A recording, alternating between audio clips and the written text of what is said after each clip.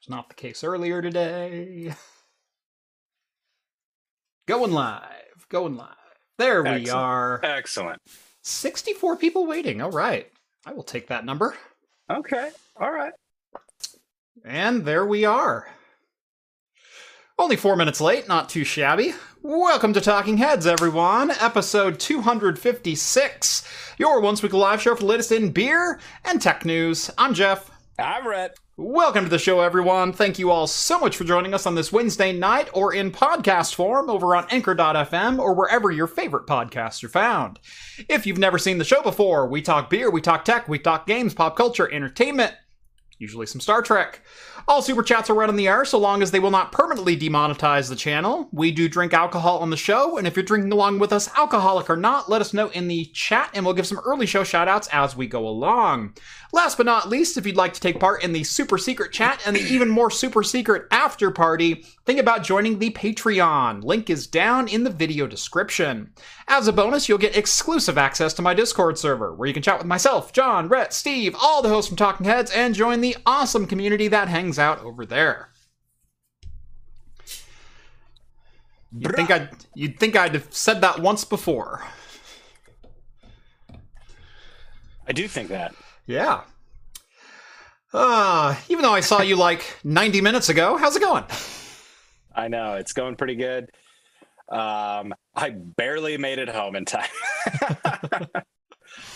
I will say I'm going like 5:58, 5:59. There's no Zoom stream up yet. Yeah, I thought I would have been ready by, like 5 to 5:30. Yeah.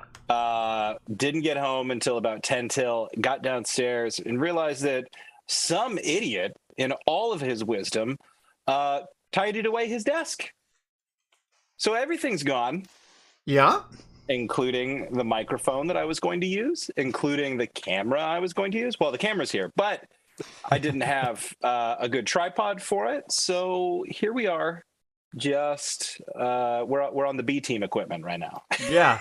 Are you going to give me your quick five? Yeah, I think so. You ready for this one? I'm ready for this. All right. So like there I was the other day. No, I'm kidding. Oh, what happened to my main screen? Of course now it. The light. Of course now it does that. It didn't want to do that last week, and now all of a sudden the button works, but it doesn't work. Yeah, Lovely. There you go. Yeah, like YouTube. Bada bing. Oh, let's see. Who's all in chat tonight? Let's see what we got. Elaine, sadly drinking cough syrup tonight. That's terrible, but hopefully it's a high proof. And hope you feel better. Let's see, we've got... Who else we got in here? Vincent's got his Bulldog root beer ready to go. That works for me. Also, hello. Dominic's got some iced tea. Let's see. Cody's got a Captain Morgan spiced and Coke Zero. That's always a fantastic choice. Bourbon and Coke, Elijah Craig. Ooh, love me some Elijah Craig, especially their small batch. Anyone else got some Perrier? Some Perrier, some, fresh English spring water from their fresh English spring water generator. To give you an idea of what I'm up against today, where my brain's at. Rush to get home. I grab, a couple beers out of the fridge. I also go, hey, wow, I have a nice ginger beer in there. Maybe I'll do a bourbon and ginger.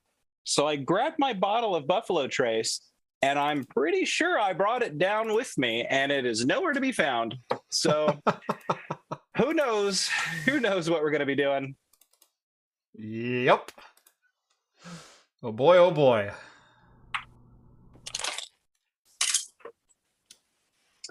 That's funny. So my Stream Deck, not to be confused with my Steam Deck, my Stream Deck, my Elgato multi-button OLED thing, for some reason is not showing scene number 1. And so it's switching to the wrong scene. So when I want to go back to this scene, it just won't. That's annoying. Yeah. I don't know why it's not displaying it, but it's not giving me scene 1 for an option. My wife to the rescue. She found my bourbon. Oh, there you go. She must have been watching upstairs. Thank you. Red appreciates it. Thank God for our better halves, people. Where would we be? Yes, no doubt. Let's see. Sean says tonight's beverage is Rogue Brewing Colossal Clod. That is a fantastic West Coast IPA. Very, very thick. Definitely a favorite over here in Oregon. Made right here in Newport, Oregon. Elliot's sipping on some Jameson. You got to get more specific than just Jameson. I mean, are you red? Right. Are you Black Label? Are you cold brew, stout edition? What do you got? Like Elijah, you can just say Elijah, and I'm gonna assume small batch, unless you say like barrel cask or something like that. But you got to elaborate on the Jameson. So what's funny is Rhett and I, it feels like we're switching roles tonight. Because here you are doing a bourbon, and here I am opening a bottle of wine. What? Yeah. So, episode 256. To some, it's just another number. To me, it's like, we're no longer 8-bit compliant. This is, we're gonna start writing memory where it shouldn't be. So I figured I would break out one of my bottles of Kanar. Ooh. So nice. Yes. So I decided I'm going to open some Kanar. Well done. Smooth move, my man. Wow. Ooh. Boy, that is dessert wine if there was ever a dessert wine. Oh, that is sweet. I'm a bit jealous. Now I know why you were so insistent. You're like, you sure you don't want to do the show? Sure you want to come to the studio show tonight? Right. Pour myself a good old goblet of it. There you go. It's almost half the bottle. Say goodbye to Jeff, guys. Right. Well, I did bring another beer, so I'm going to set this aside. Rhett, we can share this on Friday when you're here. Okay, looking forward to it. We'll split the difference. Yeah, fermented grape juice. Yeah, 16 and 32-bit era for the win. That's right. No longer 8-bit. We're going to 9. Deep Space Nine, says Skull. There you go. Thus the Kanar. See, with me, you've always got to focus on like the Easter eggs and the inside jokes and things like that. So yes, going to 9. So let's have some Kanar. Let's see. Tiny Paul sipping on some Highwire Brewing Mountain Water. Awesome. Let's see. Morning from the UK, having a Vodkid and Coke. Is that a vodka and Coke? VOKID, Vodkid and Coke. Are you still drinking vodka and Coke, or did you wake up and choose vodka and Coke? That's my question. Chuck Norris has raspberry vodka and Dr. Pepper. And I think we'll finish with this. Justin Keller says Quadro K2000, 3000, 4000, 5000, or 6000. Are you asking like what you should buy for a gaming card? Are you asking workstation wise? Are you asking are they any good anymore? My answer to that is no. If you want to know how badly you should just go buy a Pascal video card, go watch my Tesla P4 video that I did just a week or two ago. Yeah.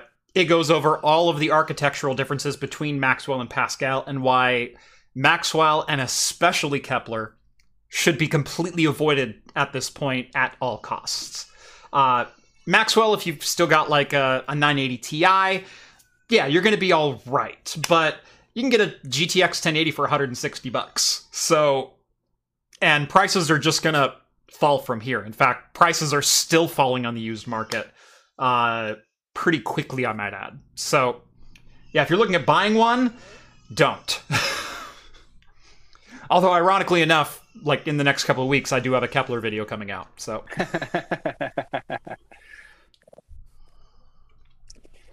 that's different. It's the professionals. Ooh. This is straight up like dessert port. Now, for those who don't know, Kanar is supposed to be like a syrup. It's supposed to be like so thick you can actually cut it on its way out of the bottle. It pours like molasses. So far, this is giving me all the right vibes. If this was trying to be Kanar, yet still be palatable to my, crappy human taste buds. Your human gastrointestinal fortitude. Well, that's pretty good. Not quite as thick as I was fearing. It's actually... Boy, it's not light either. Now, forgive me, I'm not the most affluent wine taster in the world, but I do know how to taste beverages. And yes, that is Baby X in the background. He's mad about something. I can't hear anything. He pipes in occasionally. But, right now we're trying to teach him to stop biting. So that's going well. I don't often talk about, parental strategies on this show, but, we're teaching him to please don't bite. He was doing this really cute thing for a while, where if he wanted your attention and you weren't paying attention to him, he would walk up to you, put his mouth on your leg, and raspberry you. Just...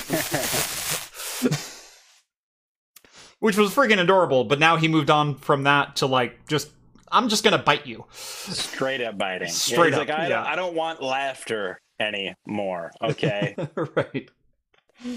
Like, you guys were cute, but it's time to pay attention. Yeah. Pay attention we have.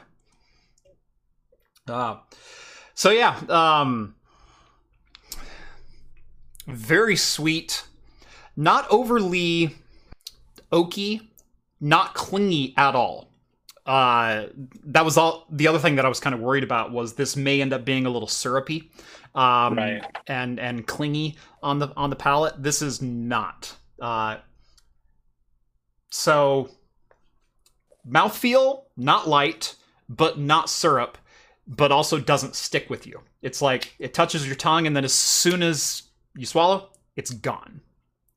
And I kind of like that.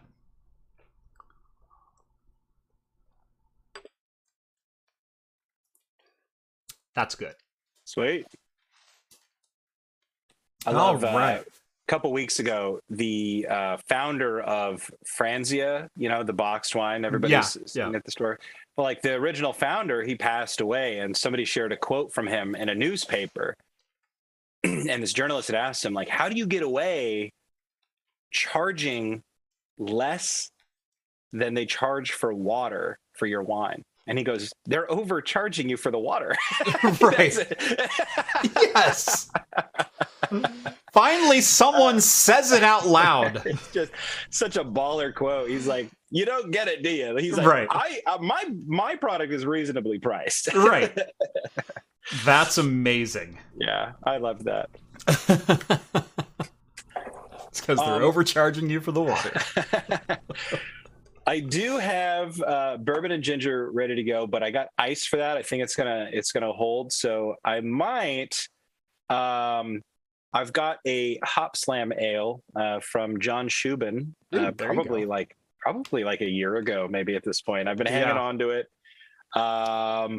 Actually, I think the Hop Slam might have been from AJP, because I think I got those from him and then gave John a couple. That might have been it, because you were doing a beer run, right? And you brought it. I just thought I remembered you saying, I compliments of John, but I think AJP right. Or maybe even Scotty. It was clearly shipped, because the cap is all taped and everything. So that might have been Scotty. It might have been AJP. I don't quite remember, but one of our Michigan peeps. So major apologies for getting that wrong, people. But whoever sent this delicious Hop Slam over, I am going to crack it and enjoy it before your very eyes. Excellent. Parenting only gets more and more difficult. Brace yourself. And as Andrew says, it's my third. I'm sure I've got it figured out. Just when you think you have it figured out, there's something new. And man, every kid is vastly different from the last. Parenting is single-handedly the best thing I've ever done with my life. But I also can't ever recommend having kids.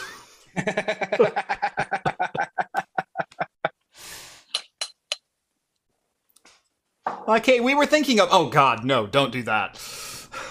I know. I saw a couple of depressing tweets the other day where, some parent was saying, like, oh, my little sister, she was saying, man, I thought... I thought that they would get easier as they got older, but they just got way harder in way different ways.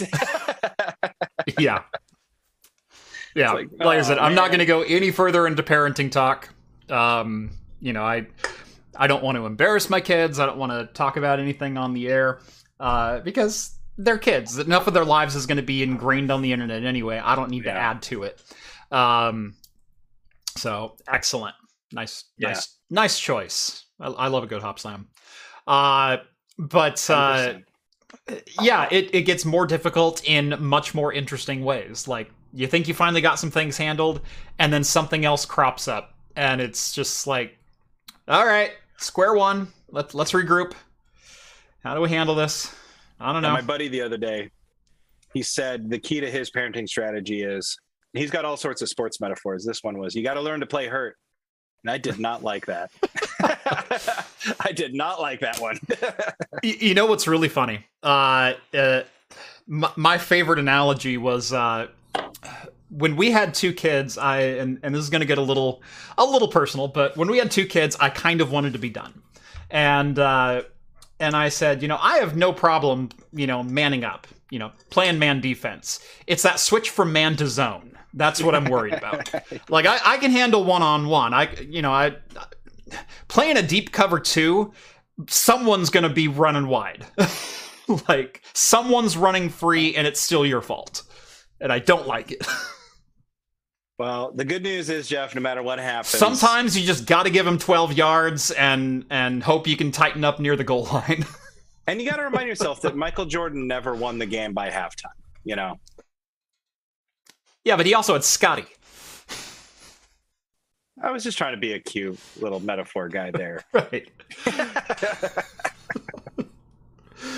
Yeah, he also had Scotty. He also had, Steve Kerr. He also had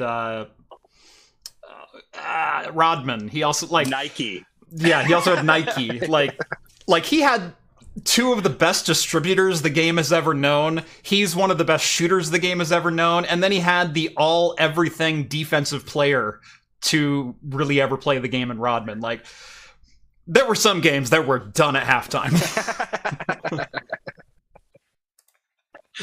Can you imagine? They're just like, and there we are going to call it, folks.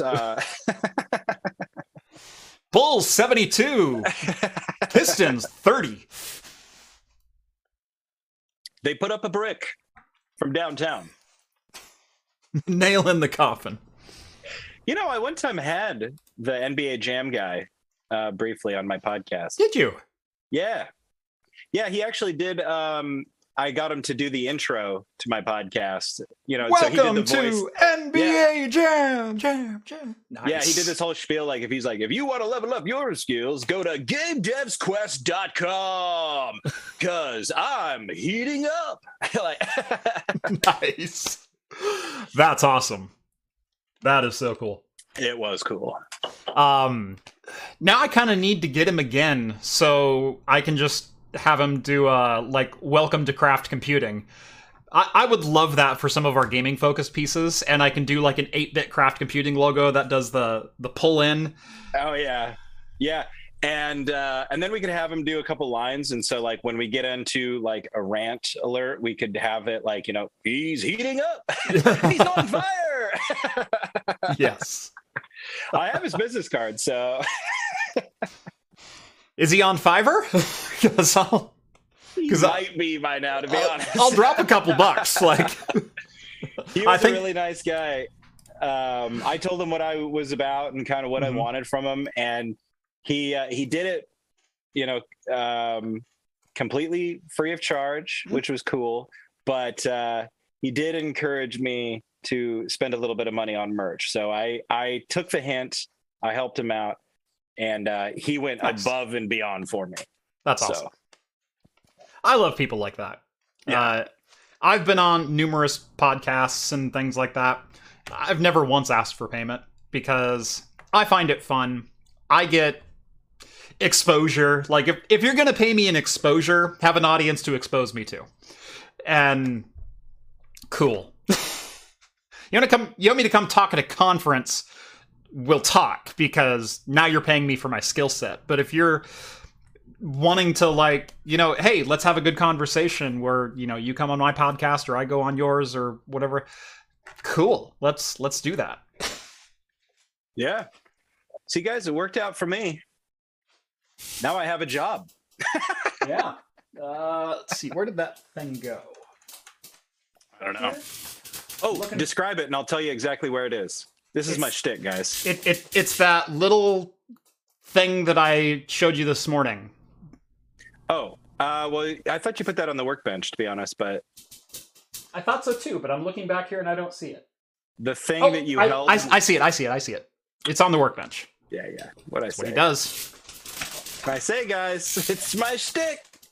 It's my thing. You guys got anything else you want me to find? Give a shout out in chat. I'll find it. What are we looking for? I'm basically like, what's her name? Madame Theo or whatever. Right. But So who was it? Eric says, anyone here have a Tesla P4? I have 2 Tesla P4s, but I also have the T4. If anyone wants to know what that looks like. Stay tuned. Little spoiler there for you. Stay tuned.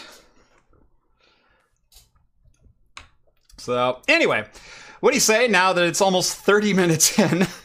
Technically only 22. We did start a couple minutes late. So, what do you say we get to some news? Starting with, let's just say I have the rant alert on standby. Good. Because we might have some words. Equifax recently surveyed 1,000 of their workers using internal tools that they normally use to sell to third parties for mining data based on income and revenue and things like that are reported to major credit agencies, Equifax being one of them, tied the revenue reports to their internal employees and contract workers, and fired 24 of them for having multiple jobs. Yeah, incredible, right? By the way, this is the same company who mistakenly leaked the data of like 1 million of its compulsory users. Yeah. Nobody like turned of age and was like, you know what I really want? A company to monitor my credit worthiness and risk level. And then nobody said, you know what I really want? A company whose negligence led to the leaking of over 1 million of those files to do that. And now nobody wants that same company who is so very good at handling its clients' information and privacy to surveil whether or not we work 1 or more jobs, 2 or more jobs. Surprise, look outside. Inflation is skyrocketing. Yeah, inflation, by the way. That's what they want you to call it, but it's just price gouging. And so some of us go, gee, golly, you know what would really help me put bread on the table and feed my family? A second job. And these yahoos over here, they think that you need to work 8 hours a day to get something done, but you don't. So you use that extra time instead of just refreshing your email feed to work another job. Kudos to these people. This is bull crap. Yep. I'm just going to keep the rant alert on because I also have something to say about this. He's heating up. Oh yeah, he's heating up. Oh, I'm on fire. I'm pissed off. Here's the deal.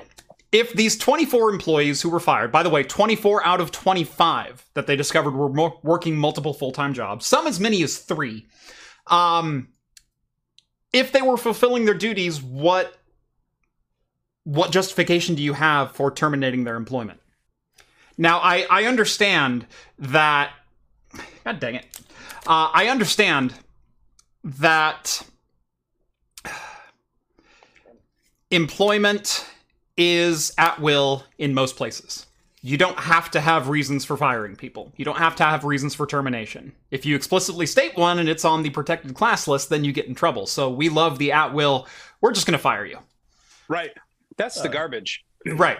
Now, if those 24 employees were fulfilling their job duties, they had no cause for termination. Because Equifax, correct me if I'm wrong, I'm not positive. An employment lawyer? Oh. I'm not positive, but I'm assuming that these were not salaried employees. These were likely 40 hourly employees, which means they're paying per hour, per minute, per second of work time. Which means if I'm not on the clock, I'm free to work for someone else. It seems to me, as someone who has many times worked multiple jobs or had a job and then done contracting on the side or you know, whatever the case may be. I mean, for the first 3.5 years of this channel, I essentially worked 2 jobs, one with my employer and the other where I stuck a camera in my face and uploaded to YouTube. And that very quickly became a job. If my employer found out that I was posting to YouTube in my own private time and not mentioning my employment and had no bearing on my employment and I wasn't doing it during work time, would they have any justification for firing me? No. That's the problem. The justification is that, like, well, they're an at-will employment state. It's still garbage. Yeah. Like, that's what's bonkers to me is nobody has an issue with workers having more than one job when they got to drive their ass from one location to the next. John Jay says unless they were working for a competitor, and that is definitely cause for firing. No moonlighting. If it's in your contract, if it's in your employment, because there's nothing that when you get hired for Walmart that says you can't go work for 7-Eleven or Safeway. Here's the part that really gets me worked up. When you read the article, it's over on Ars Technica. We'll link it. It's linked down below. Towards the bottom, one of their spokespeople says, by the way, they gave it a really cheeky nickname, which even pisses me off even more. Equifax's investigation, which at one point was dubbed, quote, Project Home Alone. They said that the violation wasn't the only reason that 24 employees were terminated. And then he goes on to quote, Equifax followed all applicable laws in its handling of this situation, Walker told Ars. Quote, these employees were terminated because of multiple factors, including, in many cases, their own admission that they had a secondary full-time job, which prevented them from fulfilling their full-time obligations to Equifax. Now, here's where it gets me. I've worked this position before where... We've both done like contract things and multiple employees. Like we've both lived this life. But and also to my shame, I've been the Equifax here in this position where I'd bring somebody in for violating store policy or for breaking the law. And I would say, do you know why you're here? And blah, blah, blah, blah, blah. And I'd put the bad cop face on and I would say, look, I really want to help you out, but I'm going to need a voluntary written statement. You're writing it of your own free will. The keyword here is voluntary. But I'm going to need it, right? And you go ahead and in your own words, I'm not going to coach you. You tell me what you did and whether or not you're sorry for it. And without a doubt, they go, this is my chance to save my job. And they go, I stole a Coca-Cola from the thing and I'm really sorry. And then we get to go, in their own words, they said they stole it. Yeah. That's what Equifax is doing here. I've played this game. Yeah. And it's bull crap. It's garbage. It's just like, oh, they admitted it. Ugh. Yeah, probably. It's like the same way, like when you're in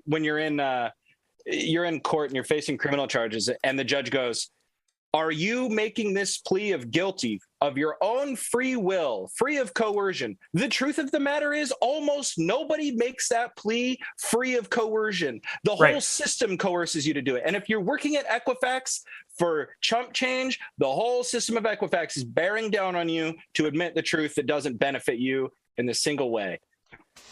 Yeah, now the reason this is in our tech news is because what we started at in the beginning of this story. It's very troubling in this day and age, although we're going to see it more and more. We've seen this with...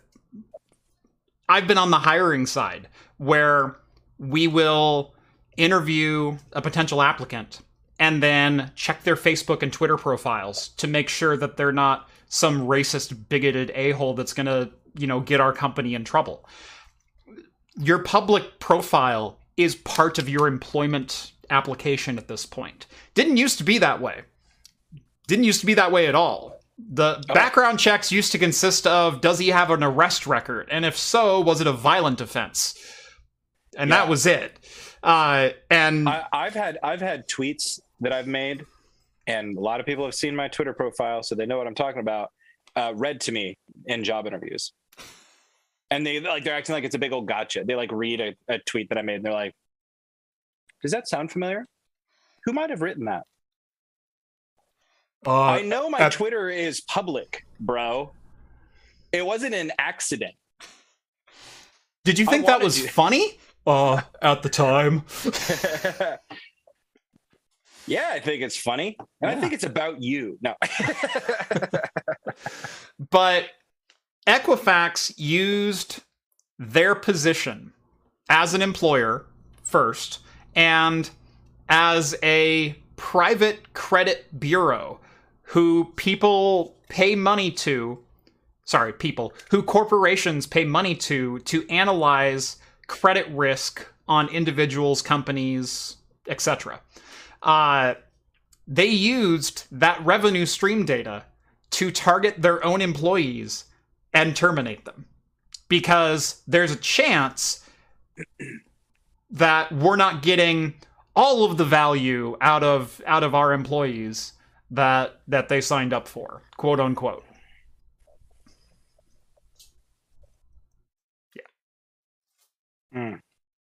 Pretty awful.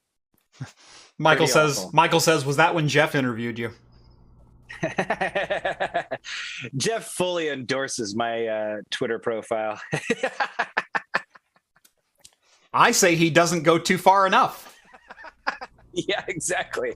He's like, wow, you're really pulling your punches there, right? I need you to be more explicit. We don't want anybody wondering what you're saying. Next time, tag them. Yeah, there you go. At Linus Media Group. No. That is a sweet WAN hoodie. Yeah, be a shame if somebody bought it. Right. As a joke. Yeah, totally joking. Totally 100%. and completely joking. Yeah, no seriousness whatsoever. We do happen to have a sponsor on whatever this show has evolved into. And as always, that sponsor is, if I can click the right button, Linode. Hosting your own servers means that you also get to host all of your own problems. Like my OBS thing. Keep messing up my... There I am. Hi. Keep messing up my...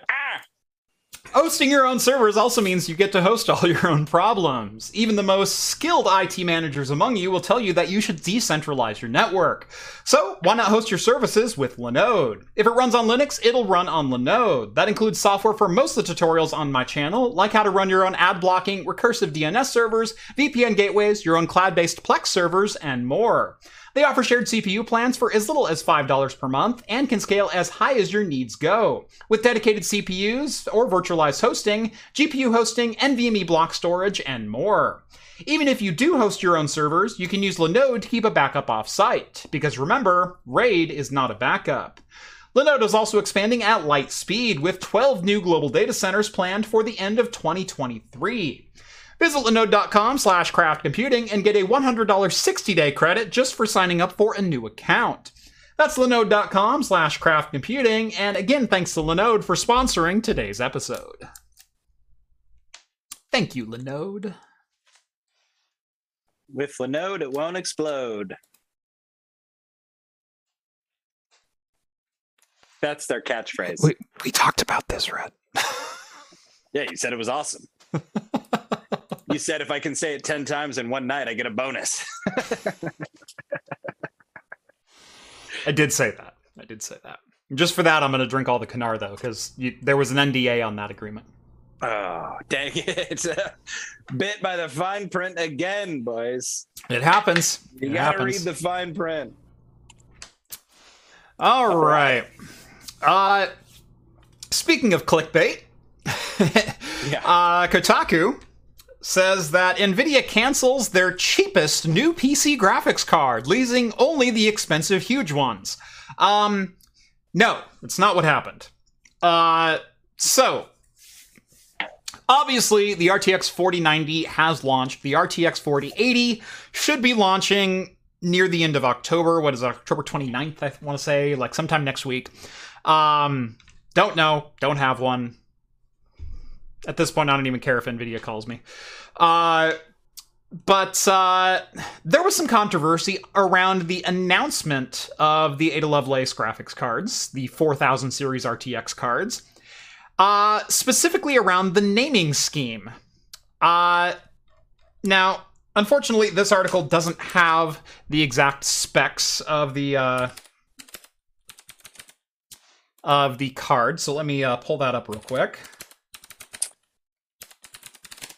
Sounds like your in-studio employee just found a really awful link all around.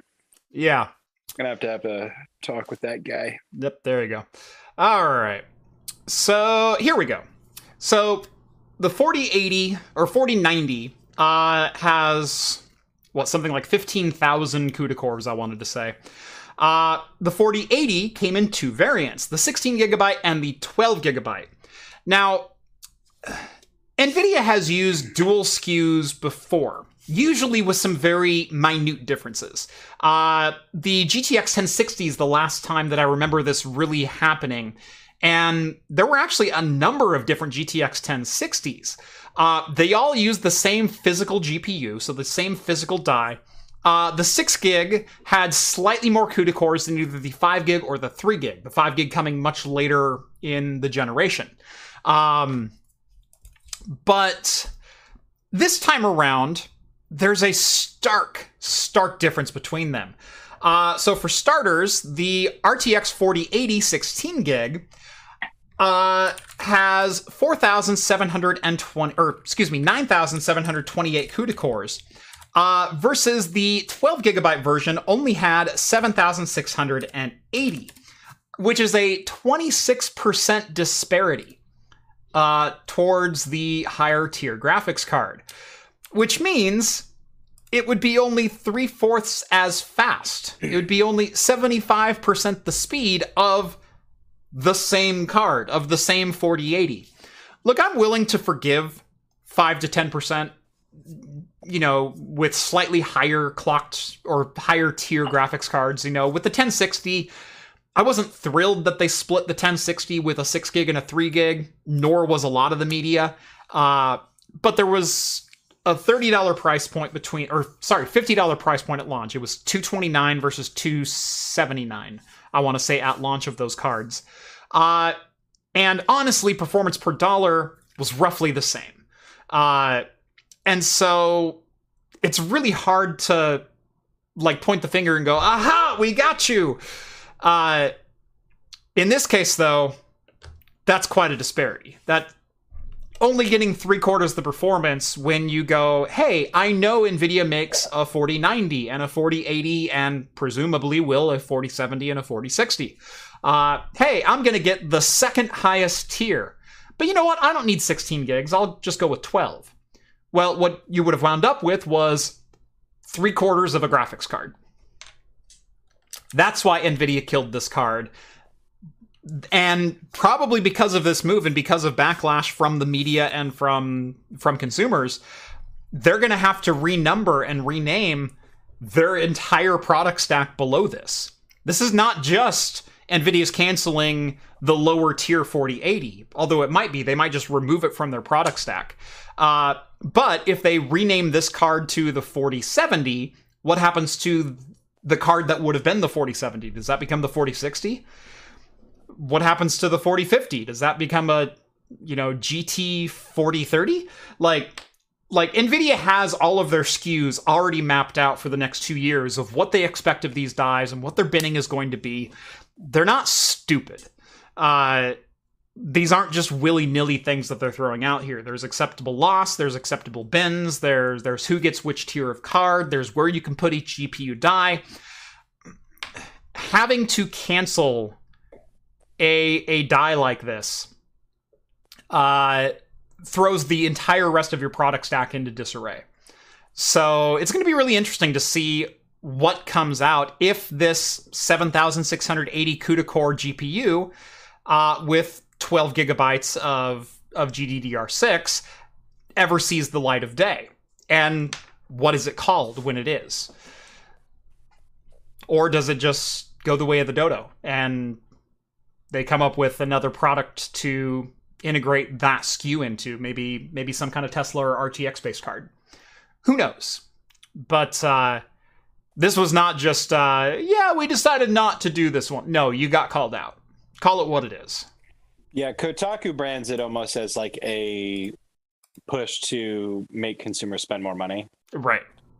Which it kind of was, but not for the reasons they're claiming. Right, it was called the 4080 to avoid being a 4070 at a higher price point than any previous 70 generation card or 70 series card. It was a push to get more money when they announced it because they put a higher number on it. So, and I'm not going to say good guy NVIDIA for canceling this card either because they freaking knew what they were doing in the first place. I wonder why NVIDIA never samples me. It's weird. Well, who knows what they'll do? Be interesting to see. Yes. NASA says space tech could cut electric car charging to times to 5 minutes or less. That is a 5% to 80% charge in 5 minutes. Yeah. Apparently using a technique they call subcooled flow boiling. They're able to essentially remove an immense amount of heat from the chargers. Right. So in the vacuum of space, you have this wonderful advantage to running electronics, in some cases, of it being between negative 200 and negative 400 degrees Fahrenheit.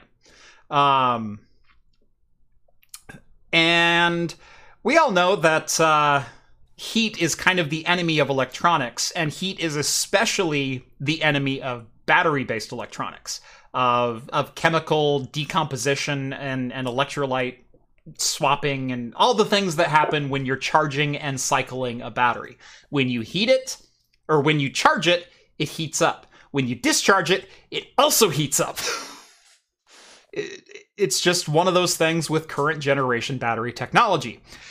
However, if you keep it cooled, and by subcool flow boiling, they can boost the electrical current of EV chargers to roughly 1400 amps, up from the 520 amps that are currently supplied in fast chargers. So that'd be your Tesla superchargers or your level 2 charging and all those other things. Now, potentially, this is also going to draw a lot more on the electrical network and or would require removable batteries or cooling systems to be integrated into battery packs within the car. So this isn't going to be like a zero cost thing. There's a fair amount of engineering that's going to be needed to go into this, and it's not a plug and play solution. However, the science is there, and that's kind of what we pay NASA to do, is to quote Mark Watney, science the S out of stuff.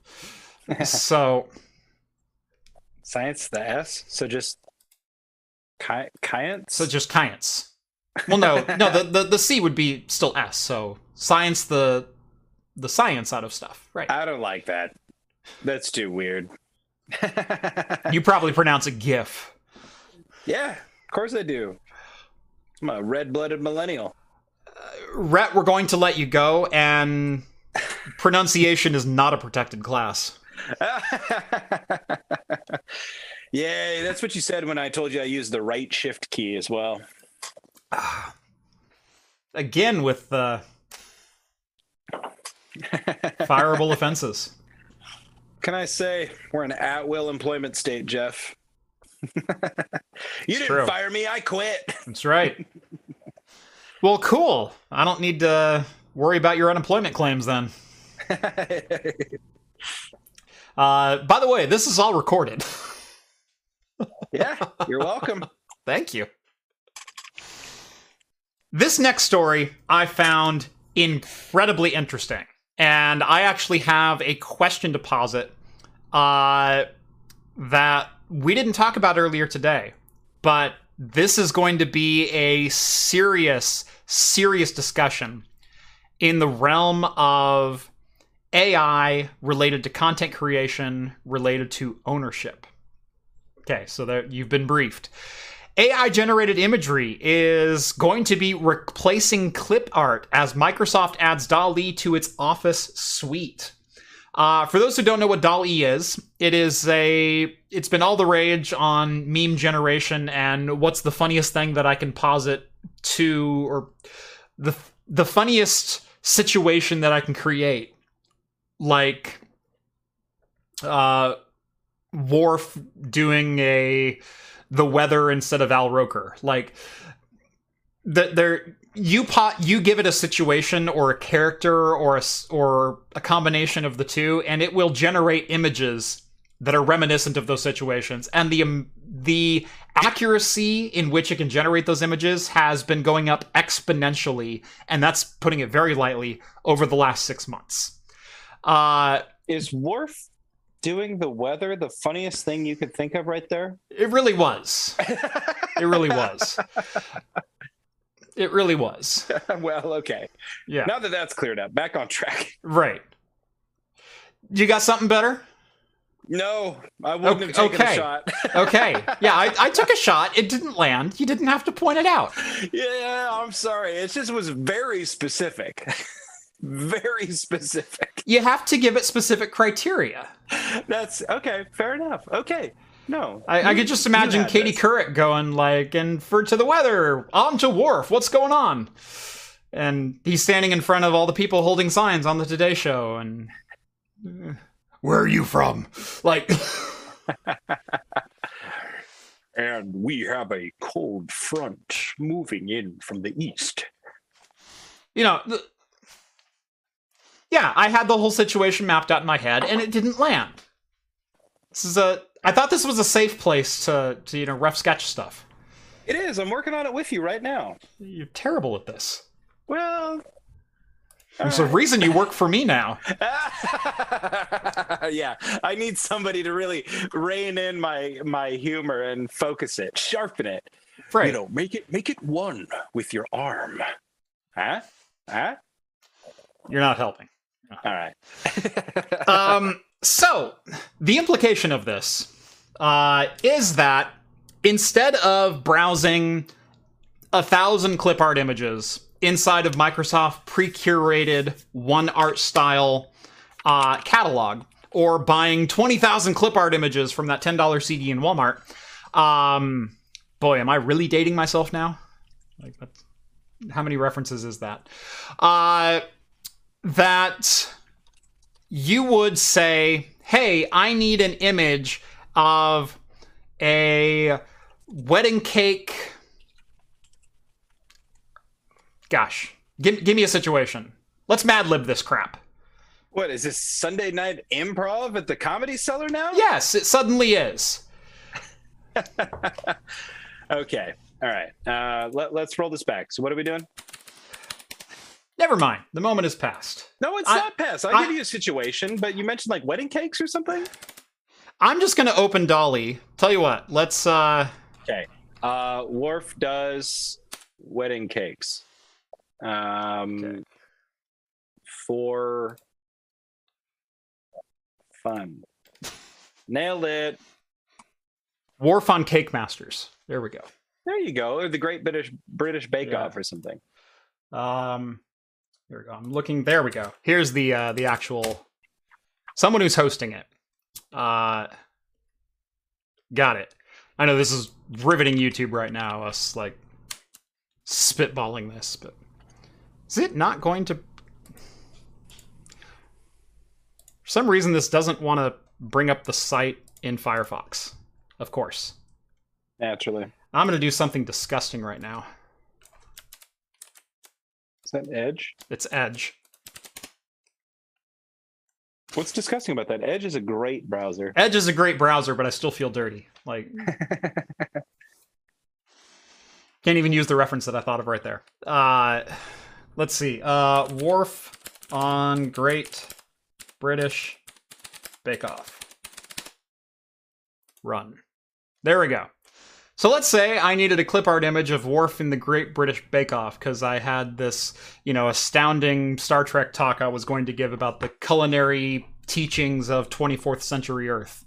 I could just type that in and I would get an AI image. Yeah, it's going to be the Klingon influence on Earth cuisine.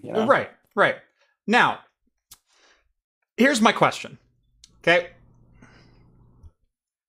If I created a presentation in PowerPoint and I used clip art that is generated by DALL-E, hosted by Microsoft, yes, who owns the right to that image? Yeah, that's the big problem I have with the whole thing in general. And, that's the focus of the discourse on Twitter, if anybody's not plugged into it. Right. Because the problem is, right, just kind of like what it really reminds me of, not to get derailed too much here, but like, remember when minting NFTs was like really sweeping Twitter for a moment, like right before the Super Bowl? Mm-hmm. And prolific artists who freely made their art available on places like DeviantArt or ArtStation were having their art stolen and minted. And now I'm not saying that that's what this is, but it's pretty well understood that these AI art generators are scraping the web from those art repositories like DeviantArt, ArtStation, and so forth. And they're mashing together all of these different things so that you get Worf on the Great British Baking Show like this. And some of those are just pure nightmare fuel. I love that we have red shirt and yellow shirt Worf all together. Like, yeah, we even got a little like yellowish green down here.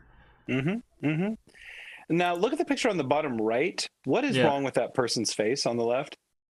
Oh, it used the same generation for the face. It looks like. Do you guys remember the images of that?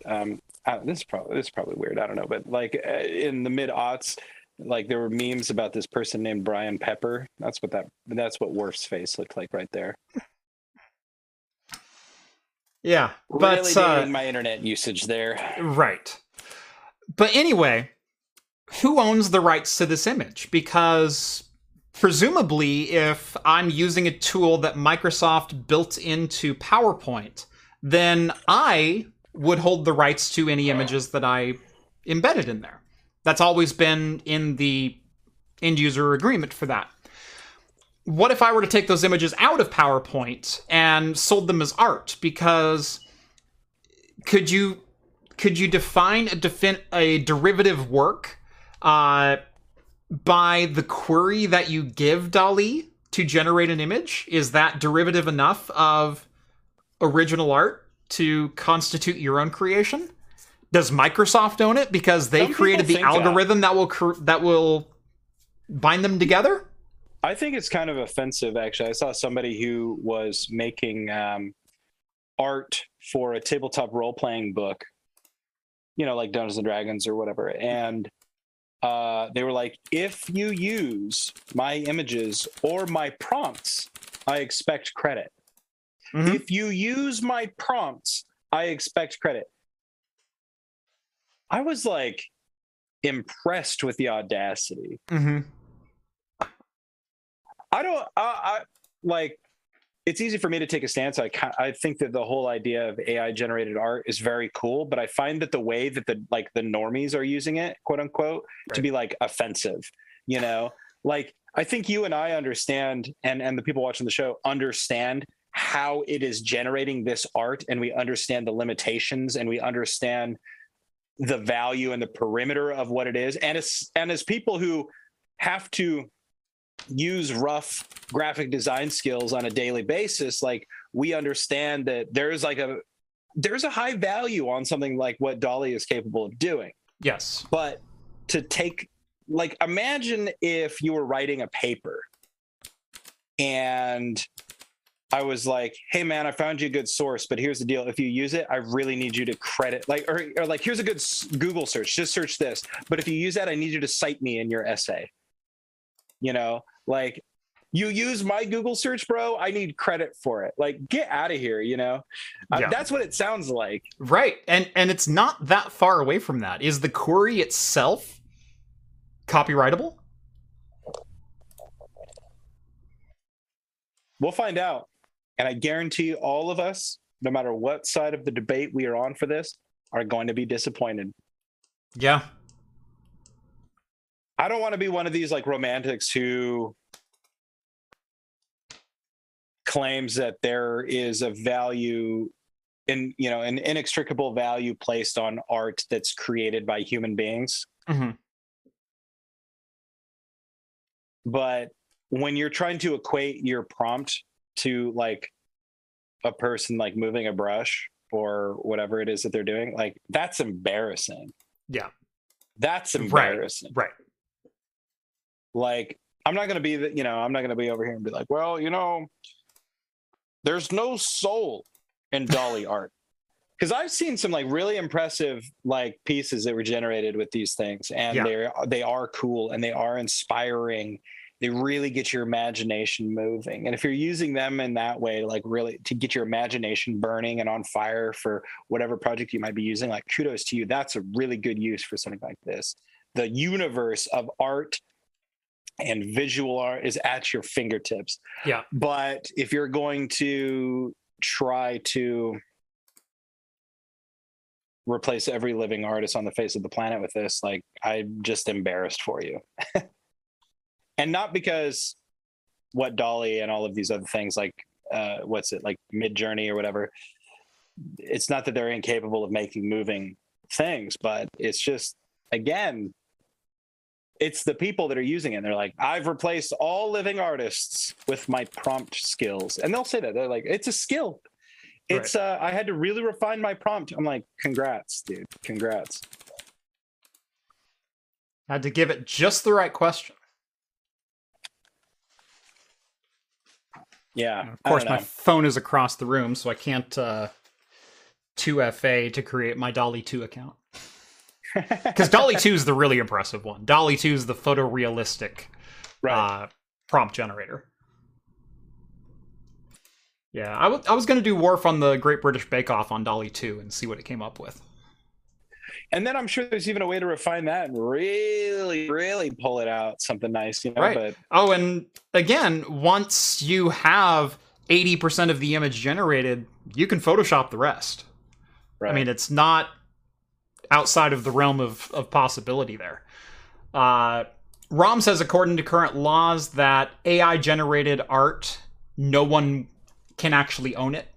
But the problem with that is I could see where in a system where Microsoft replaces clip art with AI generation, and then there's also an end user who is, you know, generating these pictures with prompts inside of their application, you could have, at a bare minimum, 3 parties claiming rights to an image, depending on the prompt and depending on the source material. Is Microsoft feeding it only Creative Commons based assets? In which case, and even from that, Creative Commons has attribution licenses for using segments of their image. Can you feed those images into the algorithm? Or is that an acceptable input? You know, where's the line? Well, advocates of this, the people that I'm mostly criticizing this whole thing, they'll say that they'll push the line back as far as humanly possible. Uh-huh. You know, and Rom even says, like, yeah, well, this is what's copyrightable and this is what's not for now. The problem is it's undefined.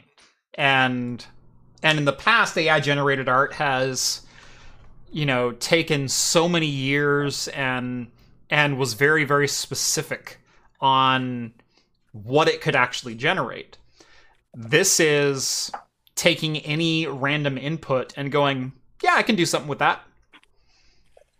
I mean, if you want to see the absurd lengths that a corporation will take copyright and trademark laws, like, all you really have to do is look at the constant battles in the music industry. And I've talked or about Disney and Mickey Mouse with Creative Commons. 100%. Yep. 100%. I mean, that's a prime example how Disney has basically manipulated copyright protection in order to keep Mickey in-house. Like, it's kind of ridiculous. And if anybody's interested in how this shakes out in the music industry, look at Adam Neely's YouTube channel. He does a lot of really good analysis on this, and he'll look at big cases, and he will go in and analyze the music and the legal strategies used and be like, what are they saying here? This is what the legalese is saying. Like, they're trying to copyright this melody, but under the verbiage that they're doing, the melody that they're copywriting is actually also this melody from the 1970s, and this melody from the 1960s, and this melody that, like Barry Manilow originated or something. I'm just making that up. Right. But it's like he shows the absurdity of it by using their own language against them. But those are the lengths that they'll go. Everybody kind of makes fun of Taylor Swift for having re-released a bunch of her early albums. Oh, no. She was a baller when she did this. Anyone who said anything negative about that doesn't understand what massive cojones it took for Taylor Swift to say, suck it, Sony. Right. You can keep the rights to that music. And I'm going to make new stuff. And imagine how rich somebody like Taylor Swift is. She wanted to buy her back catalog, all the rights to it, and they said no. They sold her back catalog to some venture capitalist instead. Mm-hmm. And literally using their own legalese and laws against them, every time that a movie studio approached Sony and said, we want to use the rights of this in a movie, Taylor Swift had input. She said, no. She's denying all of this income to Sony on this behalf, or on this side of things. But she retains the copyright to the ideas of the songs, the essence of the songs. Like, she couldn't take those recordings and resell them from the original CDs. But she can re-record them. She could re-record them. And she could sell them as brand new CDs. And she owns the rights to those 100%. Yeah.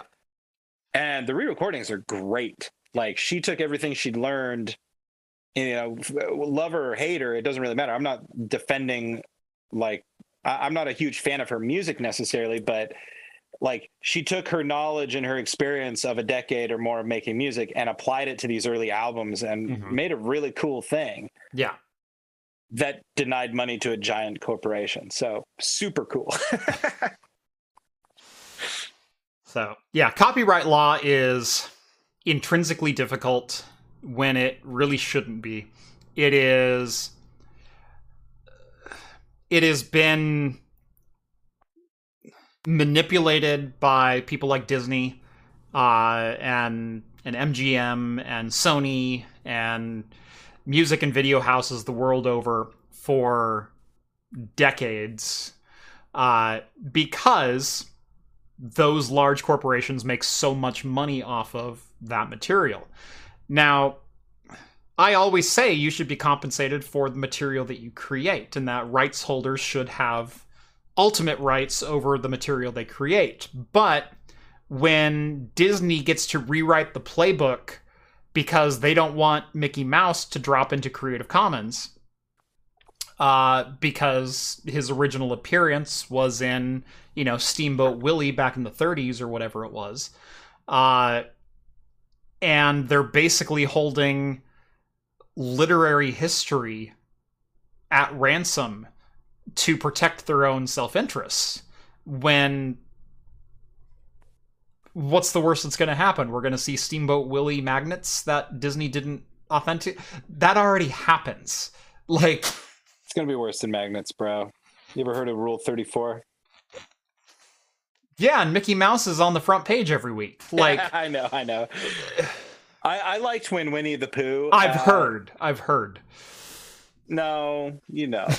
Go see my other channel. Let's go look at your Bing history, bro. No. I'd rather just confess to the murder. Yes, I did it. Yes. But it's like when Winnie the Pooh hit the public domain. Or public domain. Excuse me, I've been saying Creative Commons. I meant public domain. Right. Idiot. He doesn't know what he's talking about. It's like he's not a copyright lawyer. But when Winnie the Pooh hit public domain, a lot of people are like, look, this is what I want to see. I want to see the Texas Chainsaw Massacre Winnie the Pooh mashup. And it was like all of this like fan art of like Winnie the Pooh with like Leatherface and like a chainsaw, like bloody and gory. It's like, guess what's the first thing to hit theaters under public domain of the Winnie the Pooh name? Like that, if that's the worst thing that's going to happen, you're just introducing Mickey Mouse and Winnie the Pooh to a whole new world of people that only know them as like a brand, you know? I can just imagine. Do you want to know the wonderful thing about Tiggers?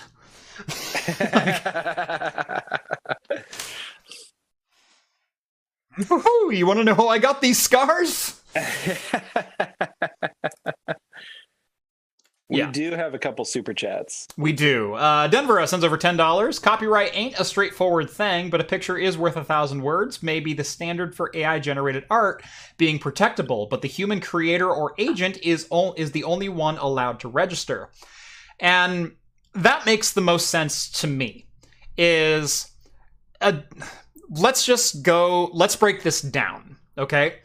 Adobe gives us a lot of phenomenal tools inside of their software. Adobe doesn't get copyright of the art that I generate with their software.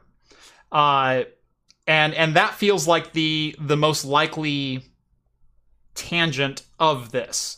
Because Adobe has AI accelerated workloads in their software already, such as content-aware fill. That's probably the most well-known one, where it's their erase an object from this image and fill it with pieces of, surrounding pieces of the image to make it look like that thing was never there. Hey, I wish these telephone poles weren't in this shot of the desert that I took. Boom, telephone pole's gone. You want to mix the sky in with a little dirt and da-da-da-da.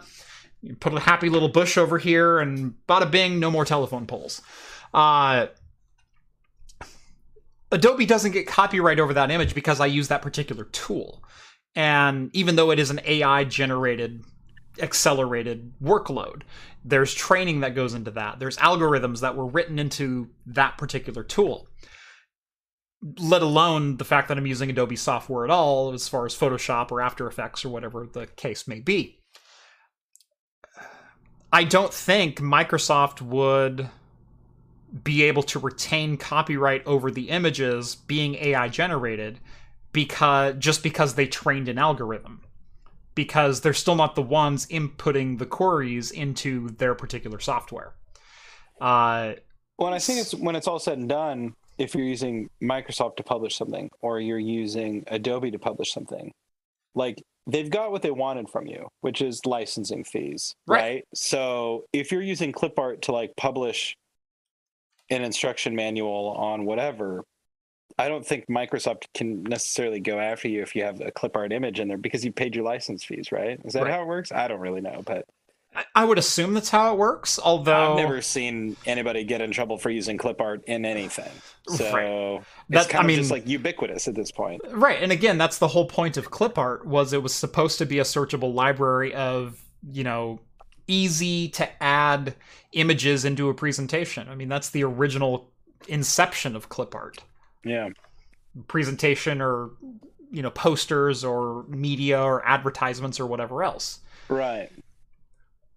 It was artistic Shutterstock was basically what it was. It was quick images that you can throw together to convey an overall theme or idea in an easy way within a presentation or project. So right. And either way, they got their license fee from you. So I don't know. And as we all heard, a subscription paying customer or a license paying customer is infinitely more valued than a free tier customer or an ad supported customer. Huh? We've all heard that one before. Huh? Yeah. Denver sends over another $5. Thank you very much. It is much appreciated. Training images bears nothing in AI copyright as it bears no part in normal copyright. In fact, you're less likely to obtain copyright with other work. And again, this is all going to be very up in the air until there's legal precedent found. Because the way U.S. law works for the most part is unless you establish a law bearing who owns the rights to whatever images or whatever software, or whatever the terms of license are, or whatever else, it is up in the air. Once it finally goes to court, it'll be determined. Unless a law gets passed before that, or some guideline gets passed before that, that defines the legality of whatever the claims may or may not be. But it's an interesting question, because in the world of monetization and licensing that we like to be in, don't necessarily like to, but it's the reality we live in. It's why we pay 7 different subscription services for TV shows we used to get on cable. It's why, I mean, gosh, we have subscriptions for physical products. Like, you can subscribe to Amazon and they'll deliver grocery bags once a month, or trash bags or orange juice or whatever you happen to do. You can subscribe to Loot Box or something like that too, like a subscription box where you're literally getting just like junk, essentially. It's fun junk. But I myself have Patreon, which is technically a subscription. You subscribe to get access to my Discord and the occasional exclusive content or behind the scenes access or whatever else that I can provide. Like this week it was John with a haircut. Right. So. Right. Worth $1 a month, in my opinion. Cut quite a few hairs, if I'm being honest. My favorite dad joke. Hey, did you get a haircut? Yeah, a lot of them. Michael S. compares the AI copyright, or sort of ties it in with the NFT boom. And that's like really the vibe I get from the whole AI art rush that we're feeling right now. It just really reminds me of everybody trying to mint their own NFTs, like the whole Bored Ape thing at the beginning of the year. Like, and that's kind of what's like so like soulless and boring about the whole thing, is it's just another gold rush for some people. Yeah. And I liked, somebody, a Twitter artist that I really like brought up an interesting point, which was, there was a story a couple weeks ago about Bruce Willis selling his likeness. Yes. His AI likeness. And that turned out to be not exactly true. The truth was that they were trying to buy his likeness for AI generated, movie making. Right. And he said no. And either way you shake it, if he had sold his likeness or not, that is something that is being denied to artists whose work is being scraped to feed and train these AI generators. Yes. And maybe if every artist, every repository of art on the internet had an option of opting out of it, this would be a different conversation. Then it would be people who... I would almost say, just like everything in life, it should be an opt-in only. Right. Do you want to make your art or this image or this portrait or, this original creation of yours? Do you want this to be added to, AI generation repositories? Right. But then the dark side of that is like, you could almost see somebody like DeviantArt, maybe not DeviantArt, I don't know them, but like, let's just say a big company, right? And they're just like, well, if you want to use our service, then you have to opt in. Right. And so it could be as well. Yeah. Right. And I don't know. That's getting really into the weeds about it. But I thought that was an interesting. It's like nobody blames Bruce Willis if he did sell his AI likeness. We'd be like, hell yeah, good for you, man, because he had the choice to do it. Same with James Earl Jones and the voice of Darth Vader. Right. That was the big thing. It's like he had the choice of doing that or not. And that's what's missing from this whole conversation is like not, we talk about the algorithm a lot. We talk about the user end of it a lot, but not the people who are having their art scraped. Yeah. And anyway, I don't know. We're no experts. Luckily, all mine's in video, so it's kind of hard to do that. Yeah. For now, right.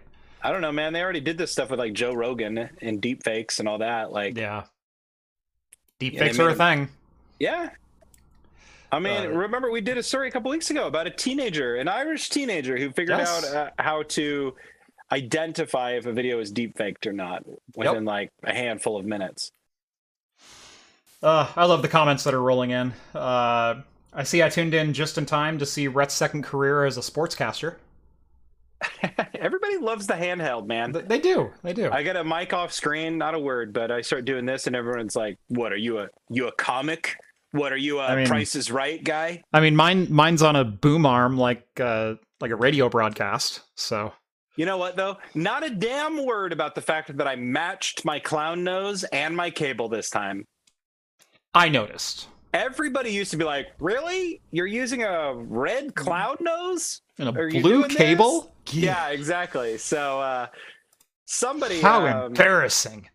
Yeah, so I spent a bunch of money to get clown noses and cables of all sorts of different colors, specifically because I was using this microphone for a while. But then I started using the same one Jeff has got right there for the last several shows. It's a good mic. I really like this mic. It is so good, dude. It's the value proposition of that mic is... It's nuts. So for those wondering... this is a Samson SAMSON C02. It is a pencil condenser microphone. It's a weird microphone because they don't call it a shotgun. They don't call it a supercardioid. They don't call it a cardioid. It's just kind of like a general purpose pencil microphone, pencil condenser with a supercardioid pattern. What that means is it pulls 90 from the front and 10 from the rear. And there's certain visual cones that you can pull down on spec sheets on it if you're really curious about that. But it is a very directional microphone, but it does a great job at blending in ambient sound to make it still sound natural while still not accepting larger noises from not directly in front of it. It makes a great studio mic, as opposed to using a shotgun mic indoors. This one doesn't have a lot of that crazy bouncing effect that you would get. It's just a fantastic microphone, and they're affordable. Back when I bought them, they were $80 for a pair. I think they're like $130 a pair right now. They've just gone up in price, but they are still worth every penny. Anyway, I finally finished my glass of Kanar. I'm going to resist the temptation to pour another one because that was just tasty. And I had another beer lined up, but I don't think I want to open that one. I don't think that would be the... Oh, $100 for a pair. Cool, they've come back down. I checked like a week ago because I was going to go like, hey, Rhett, I know you've been using that one a lot. Let me just buy another one so I can have one, like a second one around here if I need it. And I'm like, I already have a pair. I'm not going to spend $130 on another pair. I really ought to just be better about letting you have access to your own things. Like that was the big hiccup when we did the in-person As long thing. as you're not using it for your own stuff. I mean, you are owned by the company, by the way. That's true. I totally am using it for my own stuff, though. So. I know. What can I say? I'm just a rebel. Yep. Anyway, I'm gonna jump over to my fridge real quick and grab another beer. So I guess you have the show for like Mods 10 seconds. Are asleep. Okay, so we flash forward to the island of Vardenfell in the continent of Morrowind. Just kidding. I lost the YouTuber. So anyway, like I was saying, we're looking at Morrowind. Before Red Mountain explodes, before the Ministry of Truth stops being suspended in time by Vivek, generally before the destruction of Morrowind as it is. So I don't know where I was going with that. That was awful. I can't leave you for 12 seconds. It's a meme at this point. I had to. Is this episode also sponsored by WhalePod at Craft Computing? Wink, wink. Yes, I do happen to be hitting my foot on something at the moment. It was placed there to remind me, and I've... Yes. It was placed there to remind him, but it still took a $5 super chat, folks.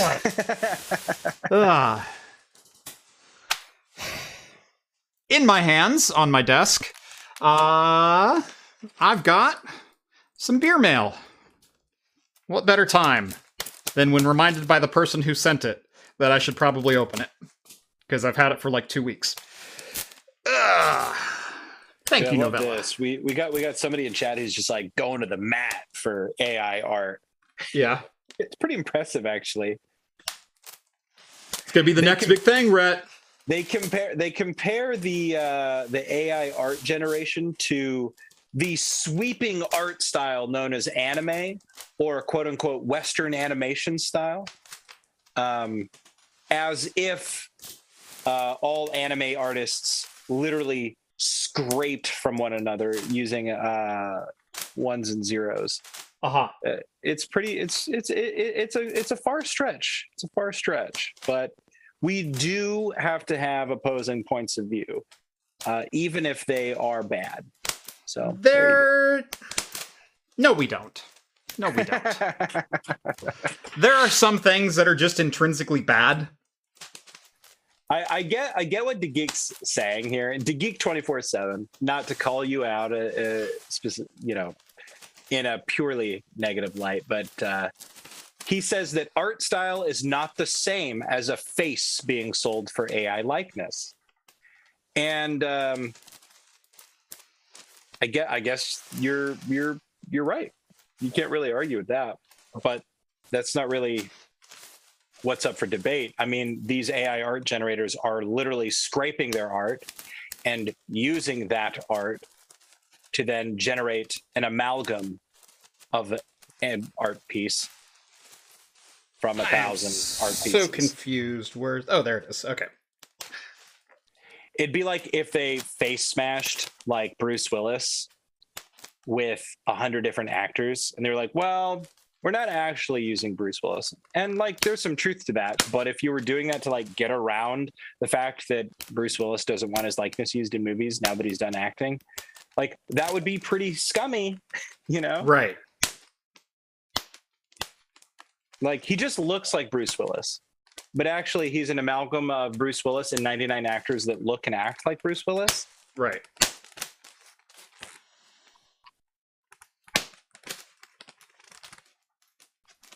There we go. Finally got it open. All right. Nothing I love seeing more than a whale pod.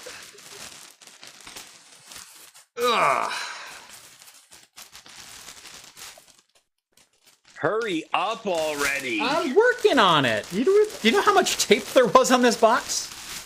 Quite a bit, baby. All right. Where to start? Ooh. There we go. We got the Adroit Theory regime. Trying to remember which one I had from Adroit Theory. That was also the Cobra Commander. Was it Victory? Viceroy? Something like that. That is always a good one. 10% hazy triple IPA. Double dry hopped with Mosaic and Citra. Nice. We've got another Adroit Theory. Ooh, just in time for spooky season. Very nice. Evangelion 2 Lilith. This was, or is, another hazy triple IPA. Double dry hopped, Citra, Eldorado, Galaxy, and Tahiki. Taiheke. Also clocking in at 10%. So there you go. Fantastic can art on that one. Let's see. We've got from Modest Brewing Company, Double Dream Yard, double dry hopped New England double IPA. I'm sensing a theme here with a lot of New England hazies. Nothing wrong with that. New England double IPA with oats and wheat malt, hopped and double dry hopped with Citra Cryo, Citra Cryo, Sultana, and Sultana Cryo. Interesting. We've got from Ally, brewed and canned by Badger Hill Brewing, Shakopee, Minnesota. Alley. The Alley Hazy IPA. 6.1%. So, there you go. Let's see. Another Adroit Theory. I can't even read that. I don't know what that says. This is one of 6,000 cans, though. It is 825 out of 6,000. I can tell you that. And it's a 12% Russian Imperial Stout.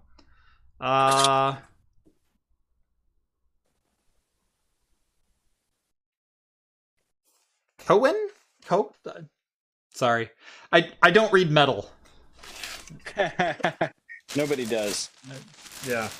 Unless you use, like, the clown fonts, then I can kind of make it out. But know what this one is immediately. This is Anchorage Gentleman. Very nice. Yeah, check out that can art. That's nice. That's nice. That is good stuff. So this one is a double IPA, 8.4%. A lot of Anchorage IPAs. Number one, on top of being absolutely freaking fantastic.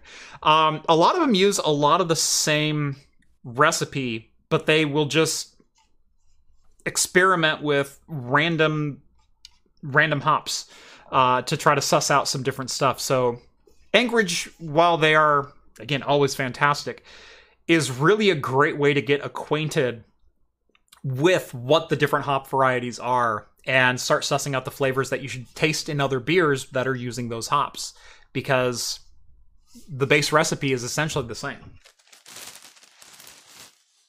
All right. Another Anchorage, Do Us Part, double IPA, 8.4%. Are you sensing a theme here? I am. Let's see. Another Anchorage Brewing. Nice. Lilith's Breath. I've had this one. This is a good one. This is a really good one.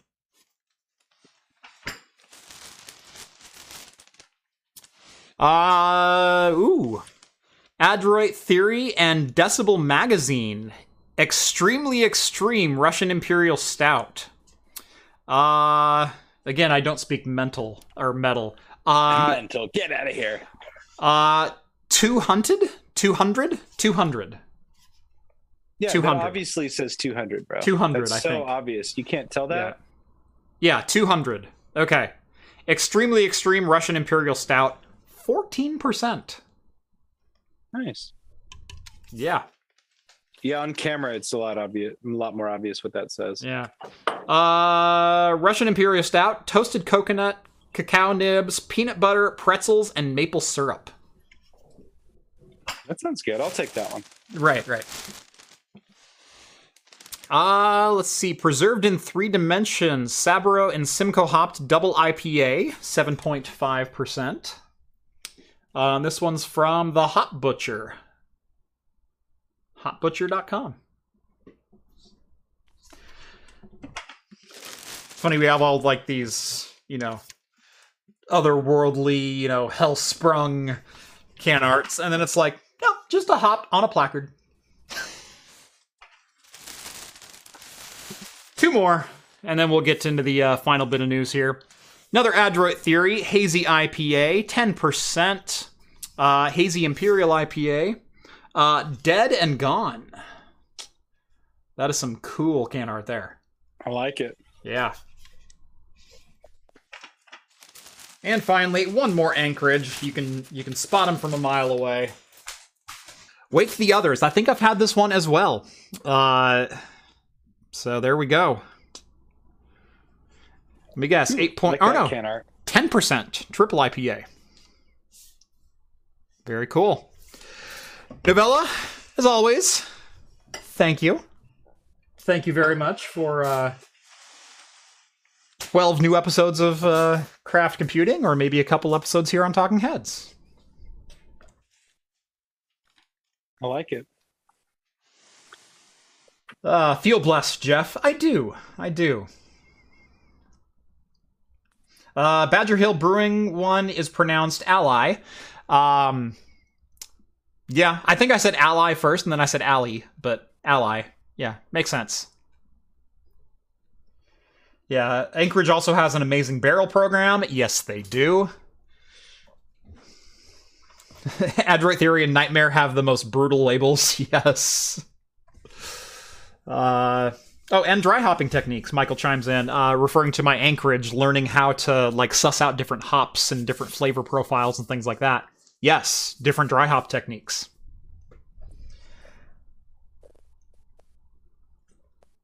Most of Anchorage's can art is done by an artist called Wolf Skull Jack. She's a badass. I love Anchorage can art. It's distinct. You always know an Anchorage can when you spot it in the store. It's just awesome. Done by an artist called Wolf Skull Jack. Pretty soon done by an AI art generator by a username Cockhunter420 Blaze It. I don't know, maybe too much for the 7 o'clock hour here, but might have gone too far with that one, but I appreciate. And they have X's before their name and after. Right. Little Big Little is how it goes. Yeah. Little Big Little. Yeah. Username Little Big Little. Username 420 Blaze It. Yeah. Little Big Little. Yeah. Awesome. Demonetized. Yeah. Thanks, Rhett. I stopped monetizing Talking Heads long ago. Honestly, your super chats and sponsors are more than I would ever get from ad revenue on here. So I just gave up. You've been telling me I've been holding my tongue these past years. No. No. Bad. Rhett. I'm saying the show's not a free-for-all, Rhett, you idiot. Right. Yeah, Hulk Hunter. You forgot the L. No, I didn't forget it. That's how you say it. Right. Cock. Cock.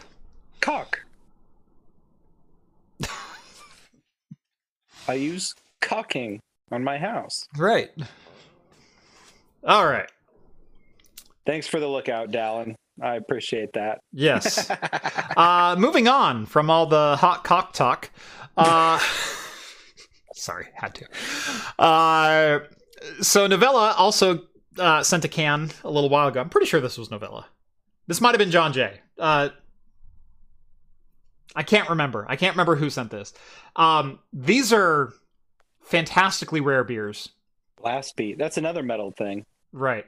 So yeah, but you can read this one. So from Surly Brewing, Blast Beat, Sultana IPA. It is a 6.7% IPA. Fruity, dank, and percussive.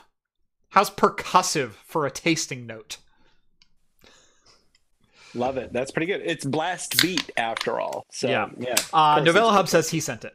So there we go. There you go. He can just take credit for like every beer, and it like might be true. He's like, yeah, I sent that one. Right. Yeah. It looks like something I'd send.